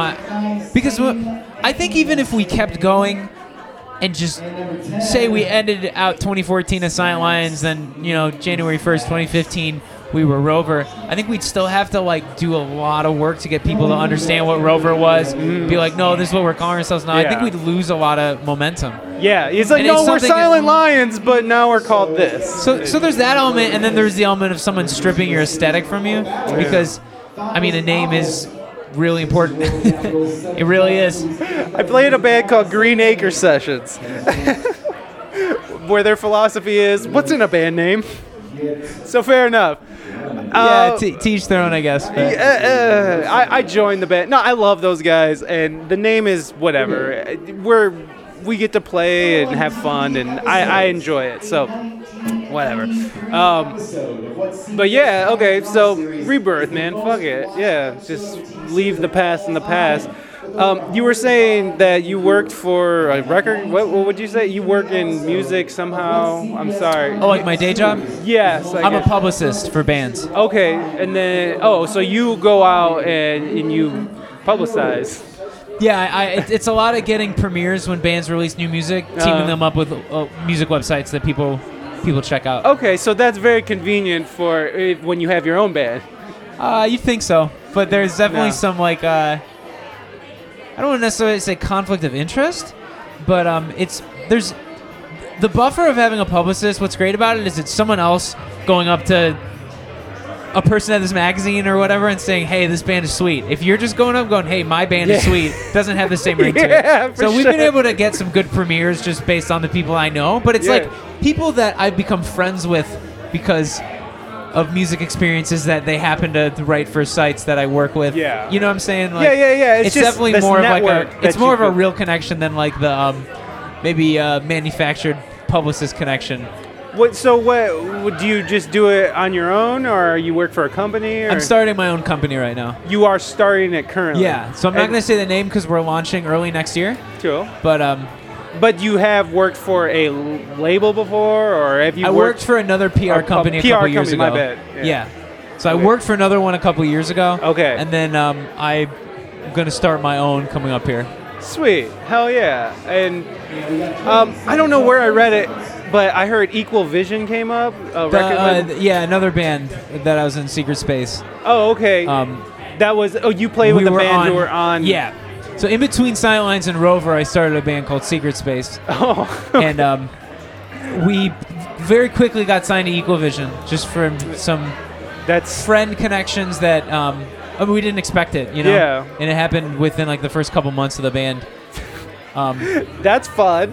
So like what? So You just I was- recorded something, you put it out on the internet, and Showed it to a friend. Showed- Friend showed it to his friend who was really close with the label. So and it- it was one of those freak things where that's never how bands get signed. Like, okay, I Yeah. shouldn't say it like that. Like, Right. usually it's the person who runs the label and someone he's really close to finds a band that they like.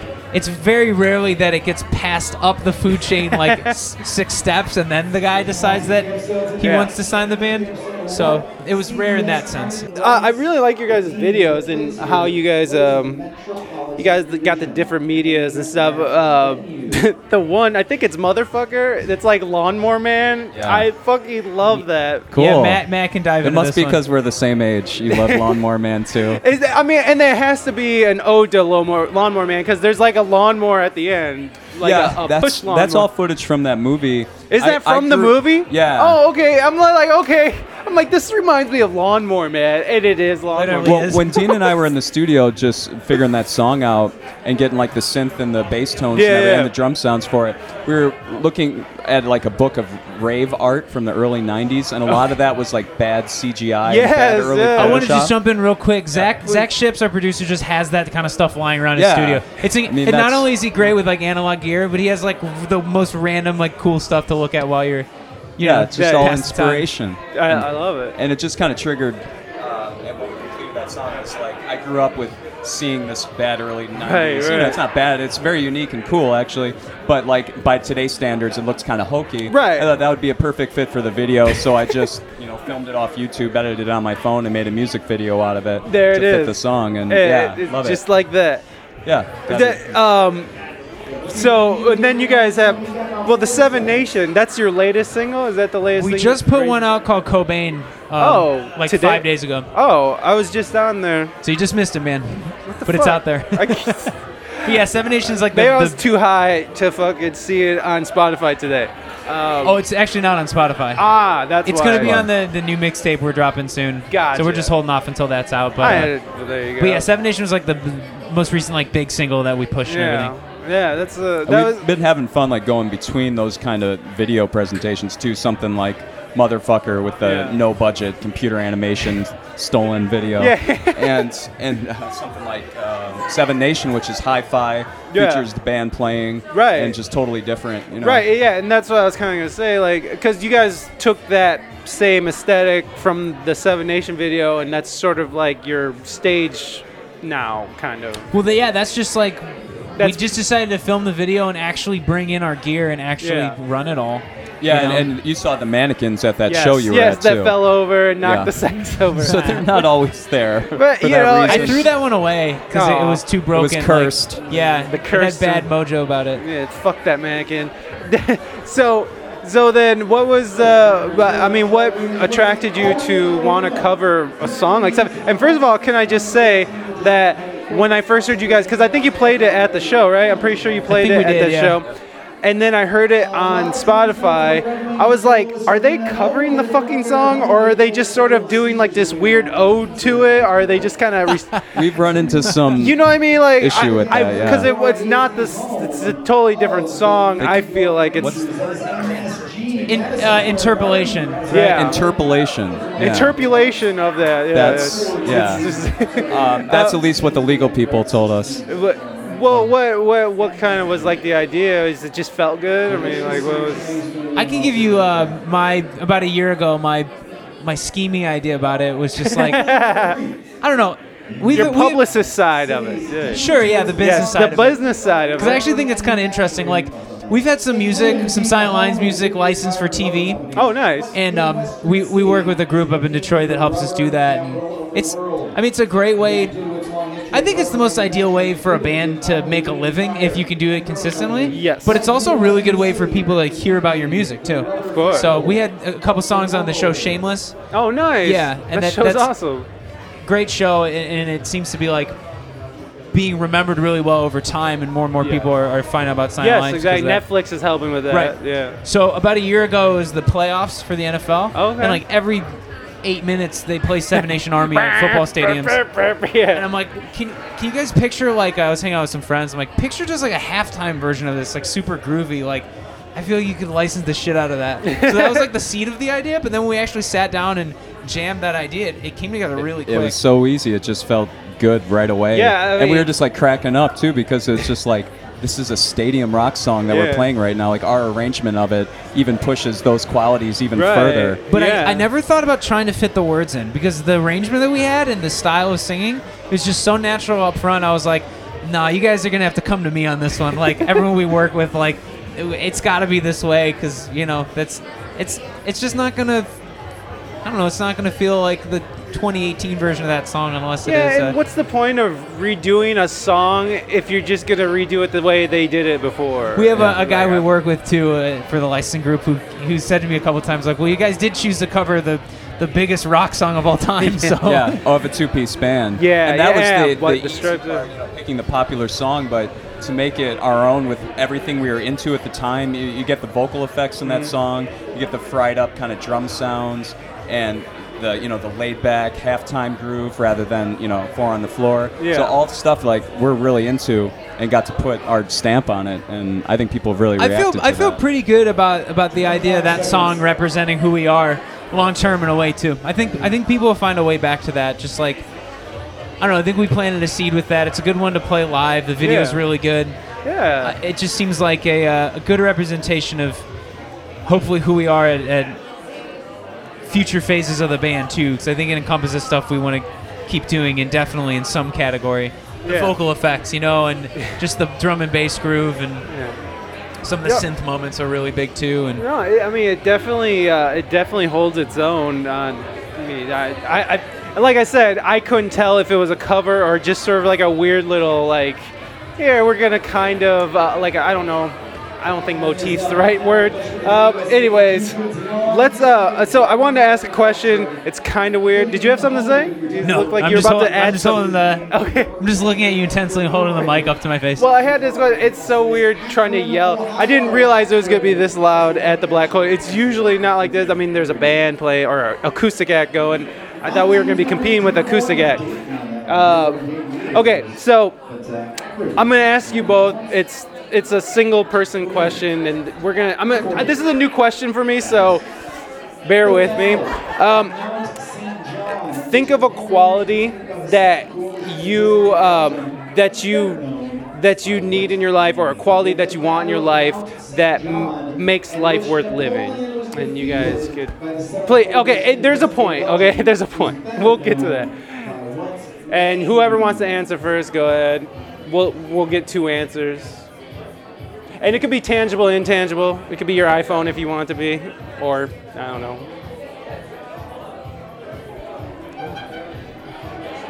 All right, I got something. Totally, man. I'm ready. I know this is a weird question to just spring on you guys. I like suspense and anticipation. Oh. In both, I've always considered that a really important thing in how I write songs. Oh, okay. Rather than typical structure. So as a musician, I use these words a lot. There's a lot of buzzwords I've been falling in my mouth, and that's definitely 2 of them. But also, I'm a big movie fan, and I mean that's how I describe most great films use those qualities. Yeah. But also just those things in your life too.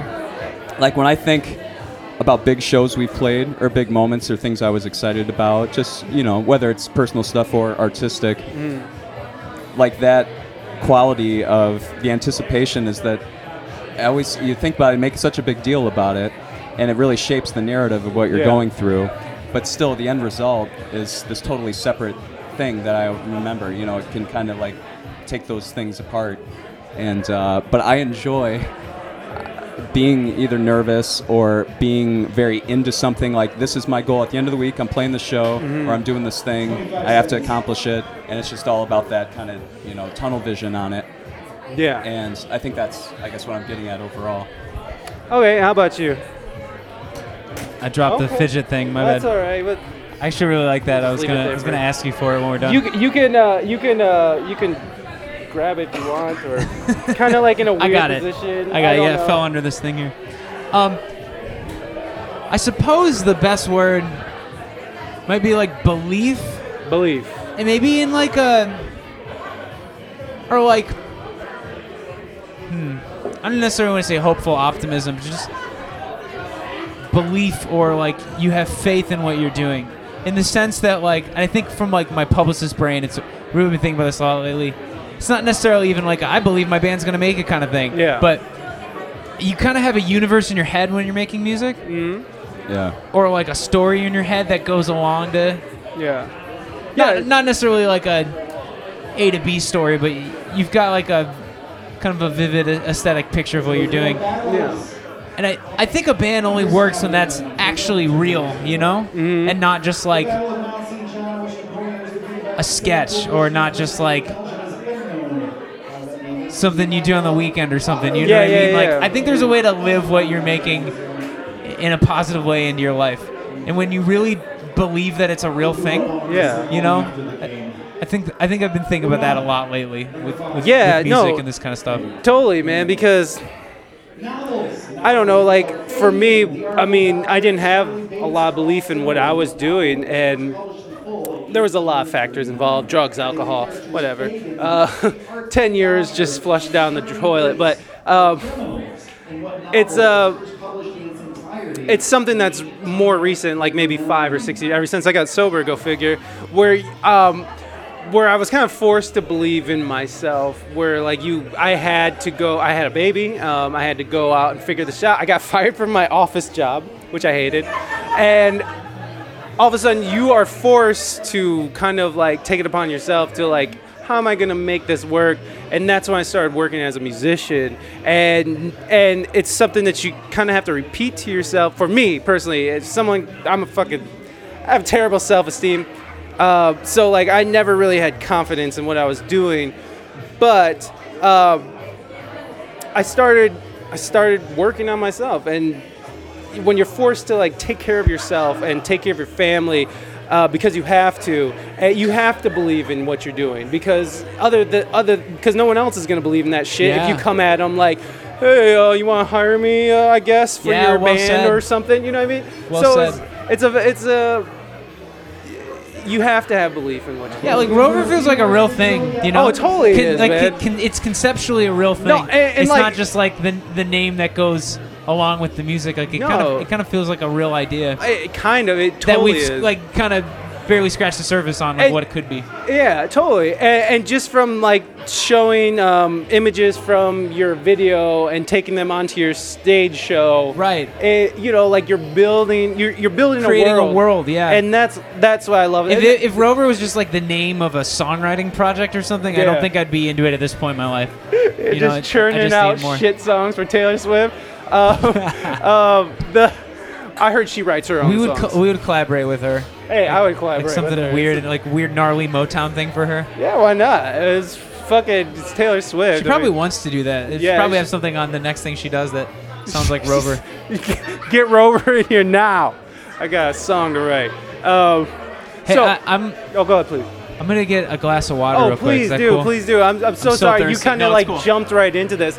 So we'll go. Actually, this is a perfect opportunity. Yeah. Because I was thinking, how is this gonna work? So you were saying you a quality that you can't live without, that makes life worth living, is anticipation.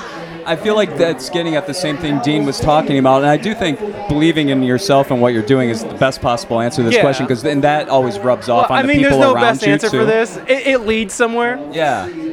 But I think there's a sense of like, at times, obsession and just really, like Dean said, being in a world of what you're working on, and everything you're doing is kind of a positive uplift to making that goal happen. Right. And I've said short-term goals probably several times in the last couple hours, but I think that's a big part of it, because those you get a immediate satisfaction over having this goal in a week or a month that you can always work towards, and you're tunnel visioning towards it, while not ignoring your friends and family necessarily, but all that being part of your world. And I just think it's been a long time since I felt aimless, let's say, and I feel that's a really positive thing in my life to be. So let's say that this anticipation, with this anticipation, if you had, I don't know, maybe if you had more bigger goals in sight that were attainable, how would anticipation, how would that better your life? How would that make your life I guess it puts you in the moment of having to react. In the too. moment. Yeah.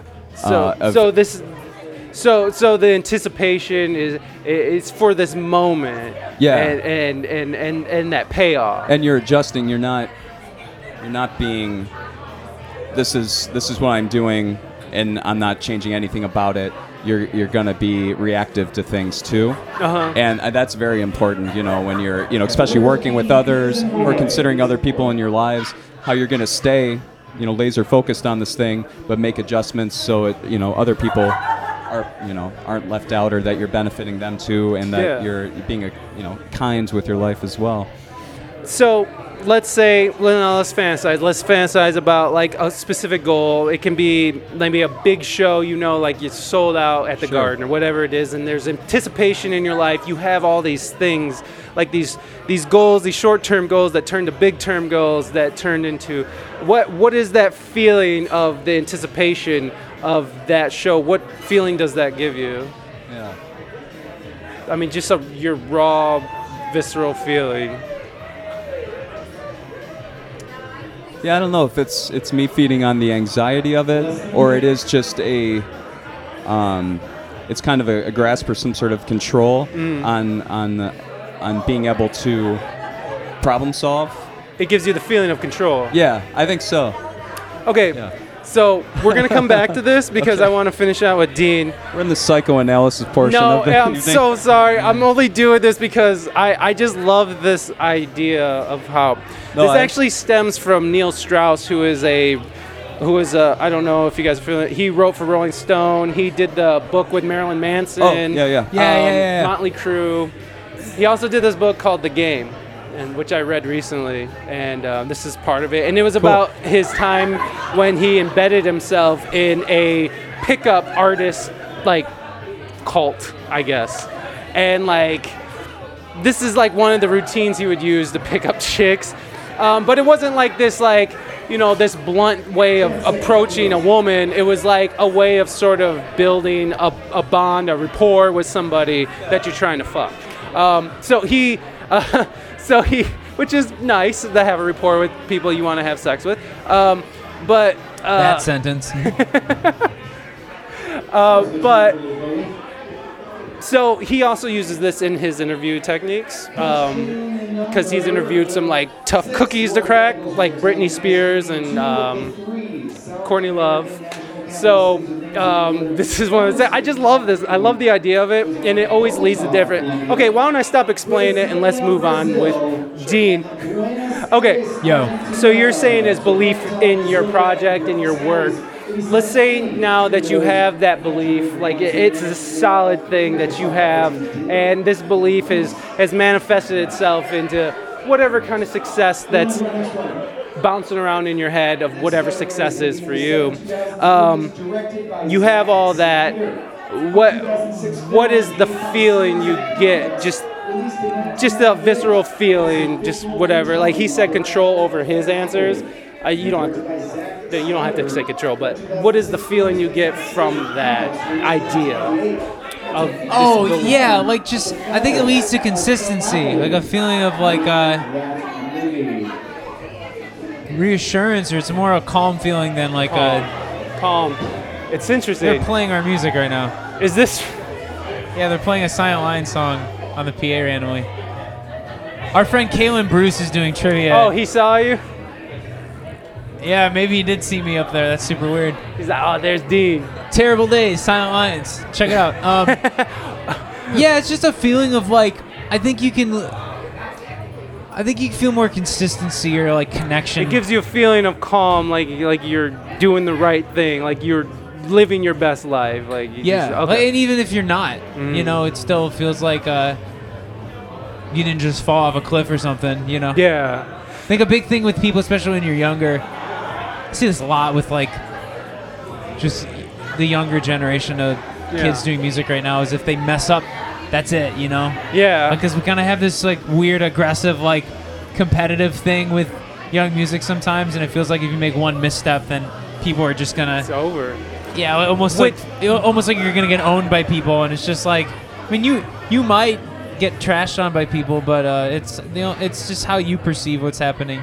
you know. So it's that's how you get to consistency, is just have enough missteps where you're like, all right, it's fine. Fail enough and you'll keep be failing forward. That's fail forward. Yeah. I love that term. Okay, so this is what is he calls this? Like a match or what?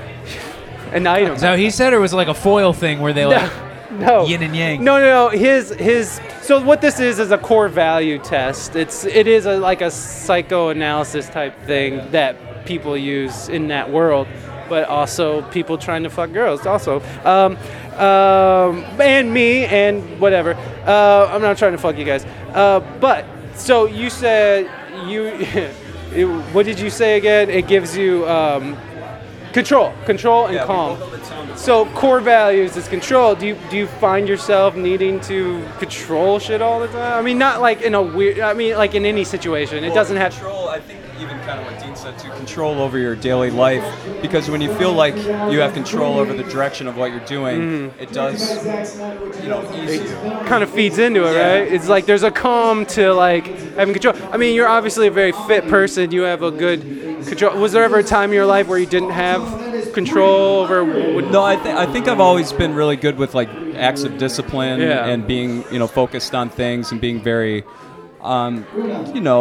just very independent and being able to accomplish those things myself. Yeah. But also still being very social with people and being good at being in a band, because you need, part of being a band is personality and working with others and kind of finding those qualities to share with people and maybe recognizing those things that you see in yourself that they can do too or complement. But overall, having control over, I have very few things affecting what I do with my life. It's all on me. That you didn't invite in yourself. Exactly. Yeah. This is a comment that'll probably derail this conversation, unfortunately. I don't care. When I think of control, I just think of like Trent Reznor, like being tied up or something, because I think he uses that word like every other Nine Inch Nails song. We're about to get these mics wrapped around us like Trent. I mean, I love fucking Nine Inch Nails, and I'm reading the Marilyn Manson book right now. And I read it last year. It's so fucking good. It's so demented. It's pretty messed up. But it's like, I'm like right at Antichrist Superstar,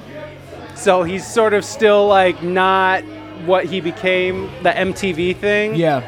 Like TRL. Do you remember that? Like, it was Marilyn Manson, Korn, Britney Spears. Right.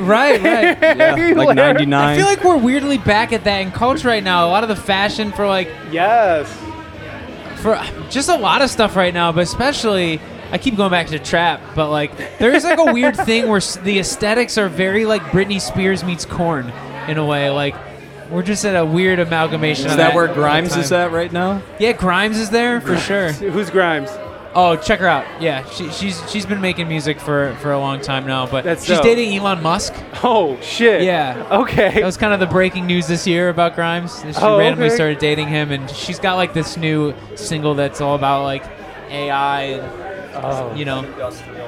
Tight.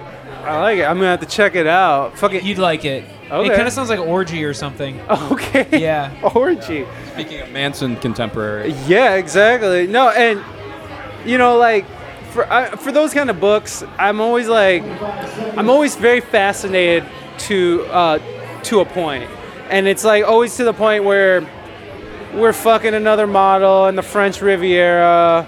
And I threw my wine in the face of the fucking pool boy. It's like excess, and I just started tuning out because I don't know, I can't relate to that, and that's what this show is actually. That was the point I was become. making originally. That too much money, too much excess in music, people won't relate to it, and that bubble will burst eventually.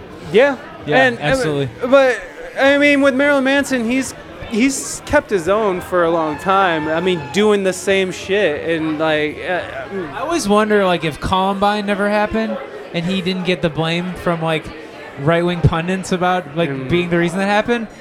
I always feel like Mechanical Animals would have taken off. Like he would have been a totally different thing, like a real cultural significant. Wow. Because he sums up that time so well.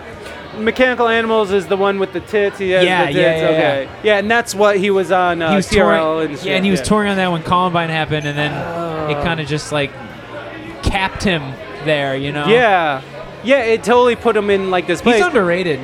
He is, and really like is. when you read that book, you really see how much he was involved with the music, and like, Exactly, yeah. and how much control he had, and how intelligent he is. I mean, you could tell that he's intelligent just by seeing interviews, but it was interesting that he was a journalist, and like Yeah. he's always been a writer, and Every conversation he had with people about Columbine and about music's effects on kids, like he came off really well, and like he really got his points across. I thought back then. Yeah, I yeah, agree. totally, man. Yeah. Yeah, because you would be on fucking MTV talking about it's like, oh, I find that there's tenets in Christianity that are useful, and like like the way he talked to an entire culture, and because of that time too, because the internet was very limited in bandwidth, no YouTube. TRL was our sort of our vision into whatever. Yeah, you'd have like 45 45 minutes of YouTube time back then, and it was TRL. and like, that was it. yeah, And 45 minutes of culture time every day. and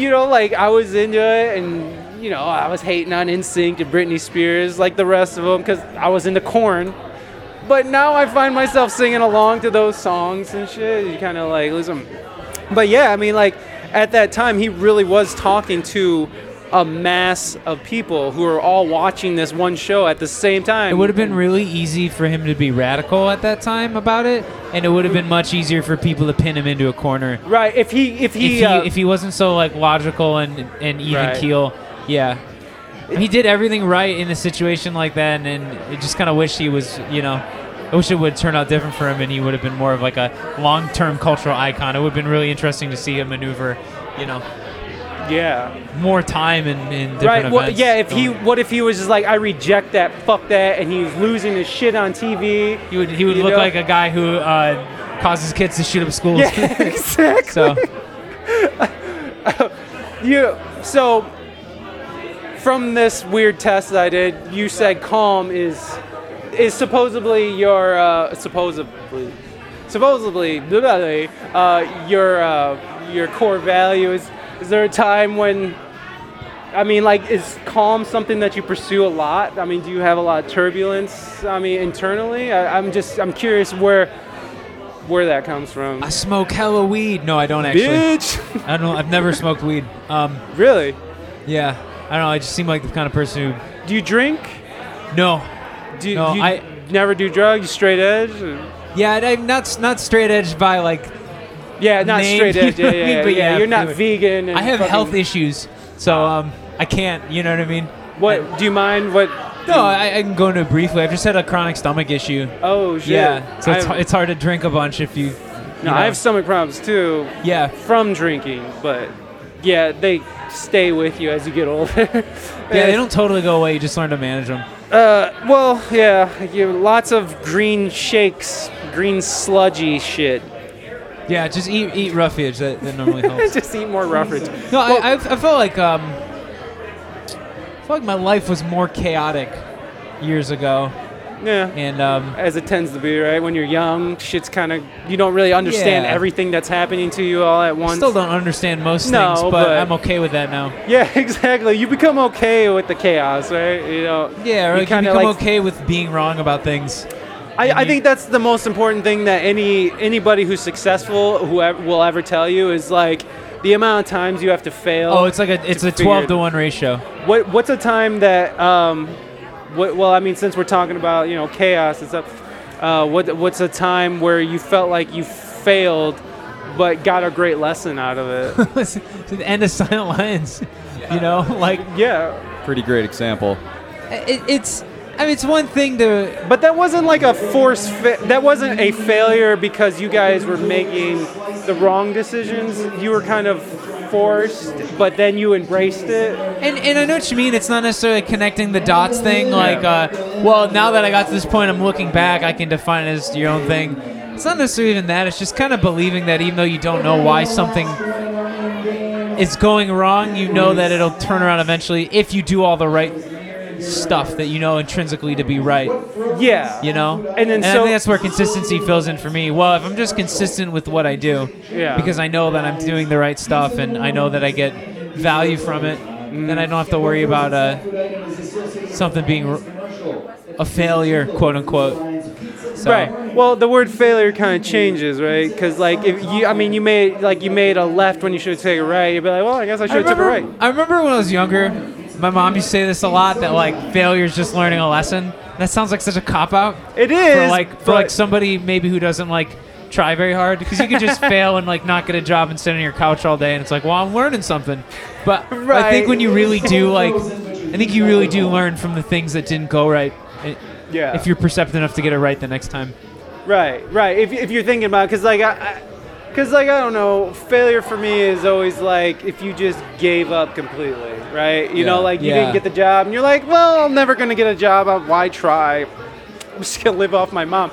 Failure. It feels like though, even like every show that we play, in one way something doesn't go right, and I learn from it. And it's not like eventually I'll get to 100%, because you're always gonna kind of screw something up or do something differently. I mean, like a mannequin fell over and knocked my saxophone off the stand, and it was embarrassing. But like at the same time, it was like, well, I threw the mannequin out, and I do a different thing with the saxophone now, and everything's cool. Like, right. You know, you fixed it. Yeah, just keep fixing, keep molding things into what you want them to be. Tend to your garden. You don't want it to wilt. You honor thy mistake as hidden intention, right? All that shit. All that shit. Very zen. So then, what you were saying that you had kind of chaos in your life at one point. What was sort of one of the reasons, or I'm sure it was a ton of reasons, but I'm just curious, like what that chaos was, or can you put a finger on it, or? Because I'm only going off because you said calm is your core, so this is all stemming from that fucking question. I really think it goes back to that belief thing. I don't think I had that the way I do now. Yeah. So like in your 20s, you're a little bit more self-conscious of what you're doing, and a little bit less. Yeah, not even self-conscious. It's just when you're doing great, you're like, you think you're the shit. Yeah. And then when you're doing terribly, you're just like broken up about it. Yeah. I think that's a chaotic cycle to go through. Yes, it is. But when you're doing great and you're like, yeah, I'm pretty damn good at this. Yeah. And when you do poorly and you're like, you know what, that wasn't so good. It's a much different feeling than like, you know, I'm the king of the world, I should quit. You know what I mean?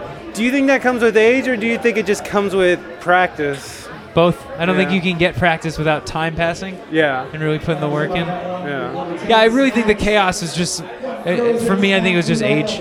And just not having learned lessons yet. And everybody goes through it. Yeah. You know, calm. it's very relatable thing you feel when you're younger. Totally. Experience has definitely led us to be doing what we're doing now in the way that makes us happiest, and that it's really effective for what Rover's doing. I'm sure there's going to be some point in our future where some sort of twist comes into what we were going to do, and it's going to be a challenge of, can we apply what we've been doing to this new thing, whether it's a big tour or a certain kind of song hitting, some sort of, you know, like step up to the plate kind of challenge, and it might put us out of our comfort zone. And I'd like to say we'd be ready to, you know, go after that and feel a little uncomfortable. Kind of embrace that idea too, that something will put us outside our comfort zone in the future. And you know, I don't think it'll ever be quite as bad as it felt having to, like, knowing we had to change our name. There's something specific about that one where it was just so that was like a really hard blow for you guys. It just stung in a weird way, you know. Sure. It just kind of just felt sick to my stomach or something. Who wants to be forced to do anything? You know? Yeah. It's like it's not a great way to get results. And again, who knows what could happen next? But you know, right? You go through enough of those that feel weird enough, you kind of. Yeah, you kind of embrace it. You build build the muscle up to deal with it. When I had to move back to Toledo, like, I mean, I just thought my world was over, and like I was just like, fuck, because Toledo was the place I escaped from in my story, you know, in my narrative. But coming back here has opened up more doors than I can even think of. I mean, like, you know, it's like, I was really happy out in San Diego. I was really happy with the weather, and I mean, it was everything. I enjoyed my life out there, but I even remember saying to my wife, I was like, I know once we get there and we figure it out, like, it's probably going to be awesome, but right now this is just awful.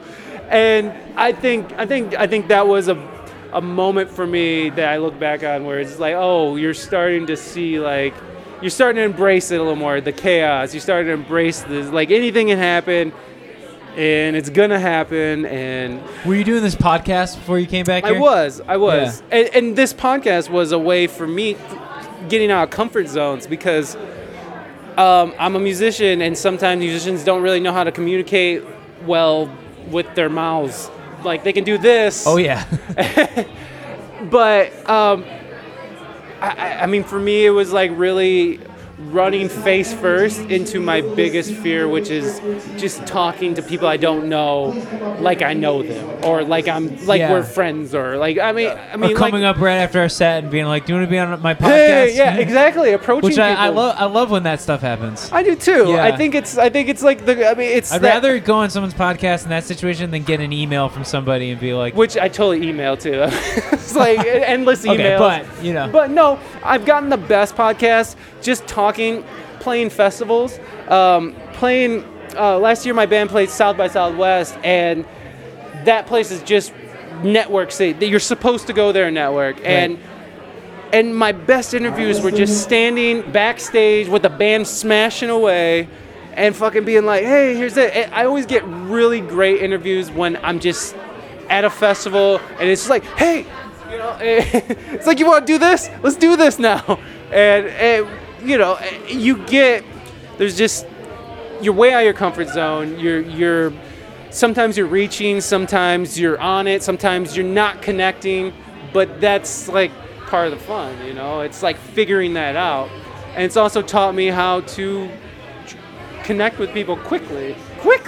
For me, I feel like when I approached you, I only wanted to like say, I did want to invite you on, but I wanted to compliment you purely. I mean, your set was awesome, but I wanted to say about your loop pedal. Yeah. Because like I respect timing and someone who can get that down, because I'm terrible at it. But that was sort of something that I mean, it connected us kind of in a weird way. Yeah, I got You're you. like, okay. You started to talk to me a little bit more, and I mean, you weren't guarded or anything. You were very open to talk to people, but it was just, for me, it's taught me how to sort of like, you know, it's always the small things that connect us. So like timing is sort of what kind of made me zoom in on you. I don't know. I don't even know where that was going, but whatever. I feel like you were about to make like a grand point to sum everything No, up. It yeah, felt like I it. completely just went off the thing there.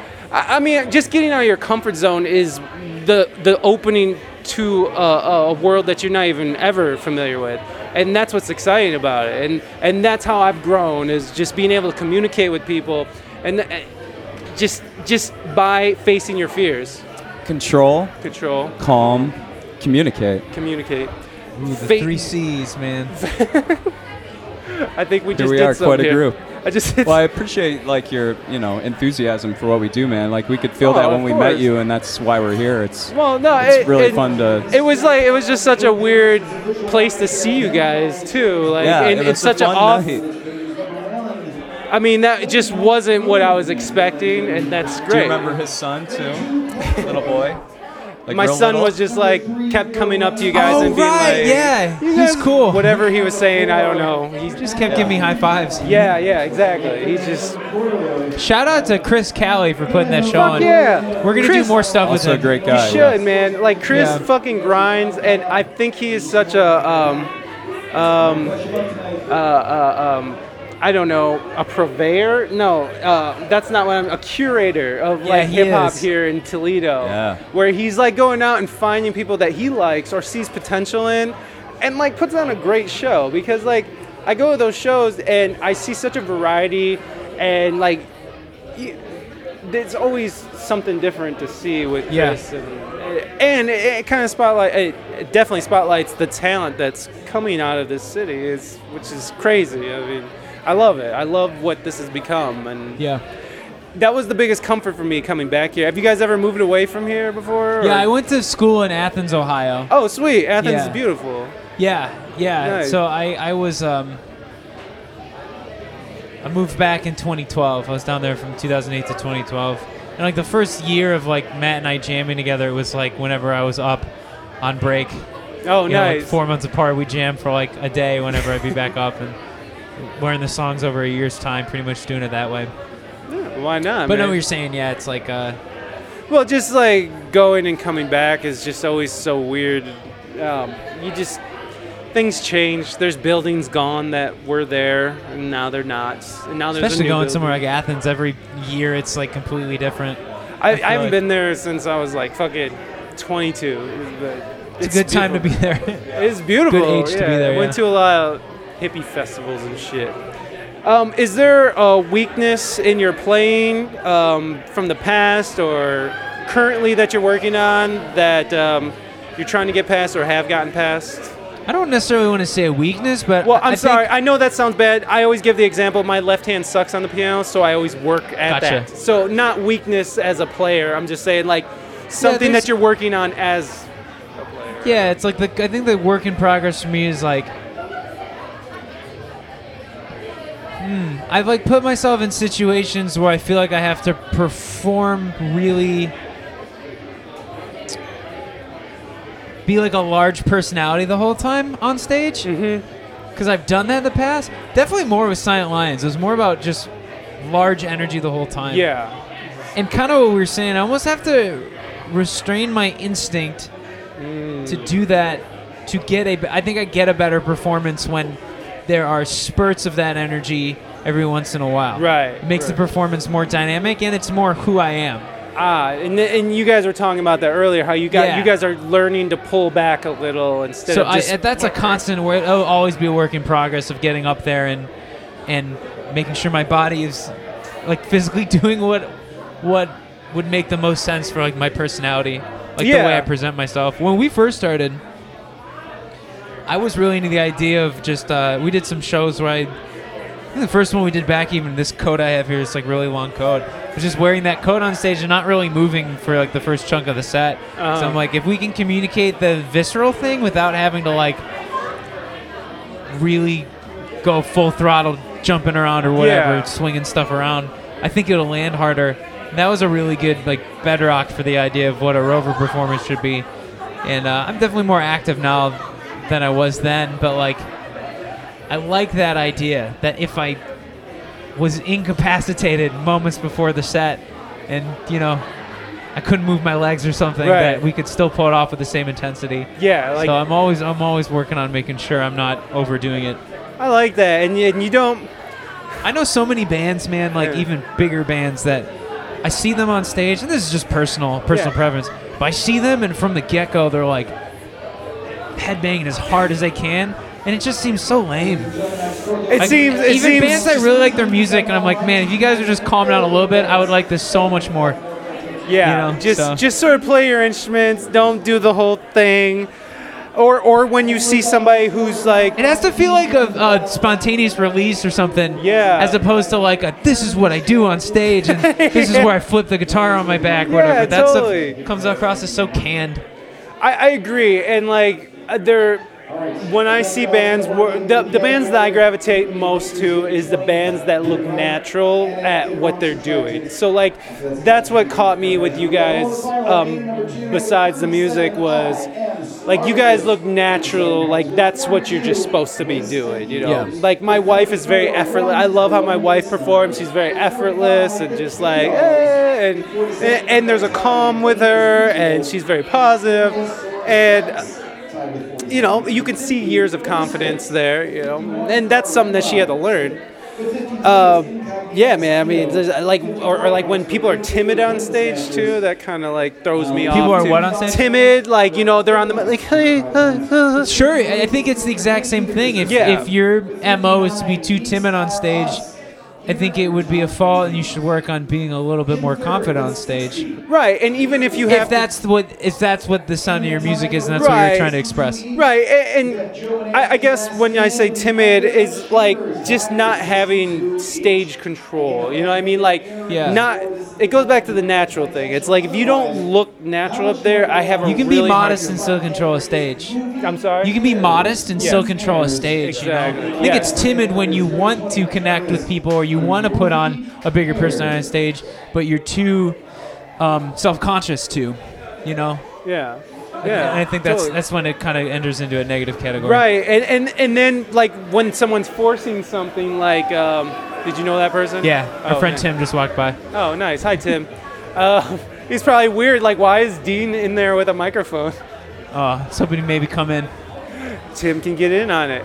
I forgot what I said. Well, there you go. I'm sorry. I don't care. It's fine. We're just shooting shit. What is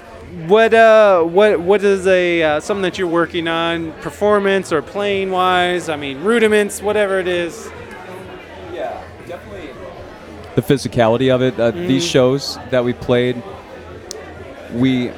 sometimes we change them up and improv things in the moment, how it's going. But generally, a lot of our shows, it's that same thing of finding a drum performance intensity that allows me to go 100% when I need to, and never let the audience down with a part that should feel 100 that I'm not, that I'm only giving 90. And that's just general fitness for being a drummer, but also just finding those emotional moments where it's felt more than I actually need to do anything on a technical basis. Yeah. I've never prioritized technical ability over playing emotionally on the drums, and you need a lot of technique to pull off those emotions, whether it's some sort of a technique on hitting a drum or hitting a cymbal in a way that lets your arm do the next motion, and you don't really think about it in a mechanical way, but it happens that way. So I notice patterns and things like that come up during certain moments in our set, and to try to acknowledge those without let them becoming routine. And acknowledging this is how I play. I have kind of a stylistic flourish on the drums in a way. I think people enjoy seeing that because it's a little more of what makes me unique as a performer, but also it's naturally how I feel when I play. And we're incorporating more and more complexities into our music, on a song basis, but it never gets away from just the feel. And if anything, if I could aspire to be, a drummer who has the feel of like Questlove, who can recreate that kind of drunken beat of a laid-back hip-hop sample, that's a goal for my life. Dude, as much as being a hard rock drummer. So to bring all those kind of elements together, I'm always trying to mix that stuff up. Yeah, totally, man. Like just bringing emotion and technical and kind of melding them into, because you're trying to like say something with your instrument. You're not just sort of out there pounding away. Like you're trying to emote and perform. Yeah, I mean it's the classic. It's a hard thing to do, man. Yeah. I feel like I can piggyback on that a little bit too, just kind of relating back to maybe both our answers. Like there's one song we do in particular where there's so much stuff I have to do at Touffet. There's so much stuff I have to do in a 2-minute span where it's like it's the only song I feel like it's technical in that way where I almost have to actually focus or bring more energy than my max. A lot of times we end the set with it. It's a lot of technical sampler stuff, and I'm triggering stuff as I'm singing and moving around or whatever. But it also, when we do it right, it feels like the most natural part in the set for me. And there's something about pushing yourself. It's almost like going Super Saiyan or something. Like I'm pushing myself to a certain level that seems completely ridiculous and unattainable to the point when I get there, it feels even more comfortable than me just, standing there and chilling. Well, and also just comment on that. Like you look very comfortable doing it, and it looks very natural, and like you can tell you've done it a lot. I think having so much stuff to do prohibits me from doing the whole canned headbang at the same spots, whatever. I think if I go slowly through all the technical stuff and don't try to perform during that, when I perform, it hits harder. It does because I have moments of freedom. And also, I always love seeing people switch instruments. It's also a part of the show from the standpoint of the crowd, because you're doing all these things, making all this sound, just two people. And as someone too, I feel proficient enough in enough instruments. I feel like that's kind of my duty to perform. I feel like I'd be selling myself short if I was just singing or something. Yeah. I do think people relate to that, being able to see someone do a couple different things. You're pretty earning well. that fucking paycheck. Right. People That's how it feels. Earn that paycheck, man. No one wants to just see you up there going, But I mean, some people want to see that too. Whatever. Certain songs take over that are more technical like that, with the performance element is maybe just how we pull them off, all that sound. And others are more us playing off each other and more traditional kind of, two-piece the organic elements of that and the dynamics coming out of us playing that way together. But then there's some songs that mix all that stuff simultaneously. Yeah, it's like a sound thing too. When we do the bass and drum thing, it's more the rock feeding off each other's energy in that way. It has a very different sound than like some of the subbier sample moments. There's a band called The Garden that we really like. They do a really good job of that. They'll have their like do like a backing track that has like sub hits and really deep, cool synths.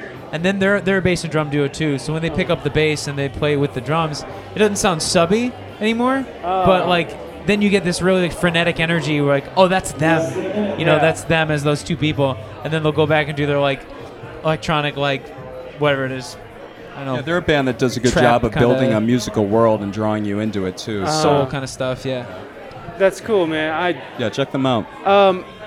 So you guys got a mixtape coming out. What? When should we be expecting that? Yeah, I'd say a mixtape style album. I think that's the line. And you I wrote also, in my by head. the way, we didn't even touch on this, but you kind of do like a spoken word type thing as well, and which I think is how Chris rationalized it. I don't know. I'm pretty sure he was just like, these guys are awesome. Let's just have them play. But also that I would never say that I rap because I genuinely don't think I do. With the closest we get is we call it shit rap. Shit rap. But I like it.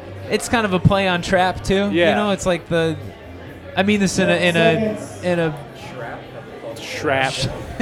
I mean this in not a mean way, but it's kind of like lowest common denominator rap. Like my skills kind of fit level 1 as far as like proficient rapping. What being modest. What time period would you put yourself in the style of rapping that you do? Oh, like 2018. Okay. Yeah, tight. like I can deliver like 4 words convincingly at a time. Yeah, the spoken word thing too. There's this artist called Milo. He's a rapper right now who, I mean, he's a real incredible MC, and he's very studied in that whole world. But some of his flows go off into a more spoken word direction. So I've written pieces that are intentionally spoken word, that reference that. Yeah. I'm not trying to rap the way he does. So it definitely comes across as more like spoken word than anything else. And that's maybe where I feel... So I feel comfortable with that, because it almost feels like you're reading a poem or something. Yeah. And then I feel comfortable with like the simple triplet modern thing too. Just keep it easy. Because I feel like anyone should get up there and do that. You know what I mean? Like anyone should feel the confidence to just... That's the point of it. But it works too, which is great about it. Is like and it works because it's like Matt playing the drums too, and it's our sound. Like yeah. It's like it totally works. It like it's interesting. So we're getting close to the end here, and I also have to pee. Let me just make sure I didn't skip over anything that I really wanted to touch on. Wow, I did an all right job. I did pretty good. So how can people get a hold of you? What's your website? Do you got a website? You got Facebook? No, just Spotify. Spotify. If you want to listen to it. The Facebook too has a lot of the videos uploaded directly to it. Yeah. And then YouTube, all our videos are on YouTube. Sweet. I think we're gonna do a lot of music videos. ROVR. Right? Yeah. Okay. Not ROVER. There was no reason for me even to say the other way of spelling. No, cut that I'm just out. confusing people. I'm the best at saying things unnecessarily. Okay, well, fucking A, man. I really appreciate it. When's your next gig? New Year's Eve in Cincinnati. Oh, tight. We're playing the Woodward Theater. And then I think the next time we play in town here, we're going to do the mixtape release. And To be announced. To be announced. Secret show. Hey, baby. I'm thinking early February. Okay. So yeah, right on. And Cincinnati, are you playing with anybody? Or yeah, we're friends with this band called the Yugos. Okay. We've known them forever, and they're doing their 10-year anniversary show. Oh, fun. And it should be really, really cool. Yeah. That sounds like a really fucking big show, cool, so. man. It's at a theater, you said? Yeah, Woodward Theater. Oh, sweet. Where's It's that? in Over the Rhine, Cincinnati. Oh, okay. Yep. Hell yeah, man. Fucking. I've been trying to. I really want to get out to other cities, like in that region, because it's just. Yeah, come down for New Year's Eve, man. I don't know about Change that. all your plans. Yeah, it's like fuck your family. It's weird. Well, anyways, let's just end it. I'll just keep going all night, and I have to pee really bad. So, Matt, Dean, thank you so much for coming down here and yelling over trivia. We're ending right as trivia is ending. Right. So, You want to do Good this all timing. again? yeah, we'll just. Get a clean take? I remember all my lines, so. Oh, good. I'm glad. Is it okay if we play a song? Play a song? Can we play a song? Yeah. Not right now. I'll Like, edit it. you want us to go get our stuff? Yeah, will you go? Set up here? Can we? What song should we play? Do Seven Nation in it. Yeah. Let's just go out on Seven Nation. Let's just end the show with Seven Nation. I think it's cool. Sweet. All right. Oh, I gotta say my sign off then. Jesus, this is embarrassing now. Take care of your fellow human beings. HJs for everybody. Let's listen to Seven Nation from Rover. Okay, bye.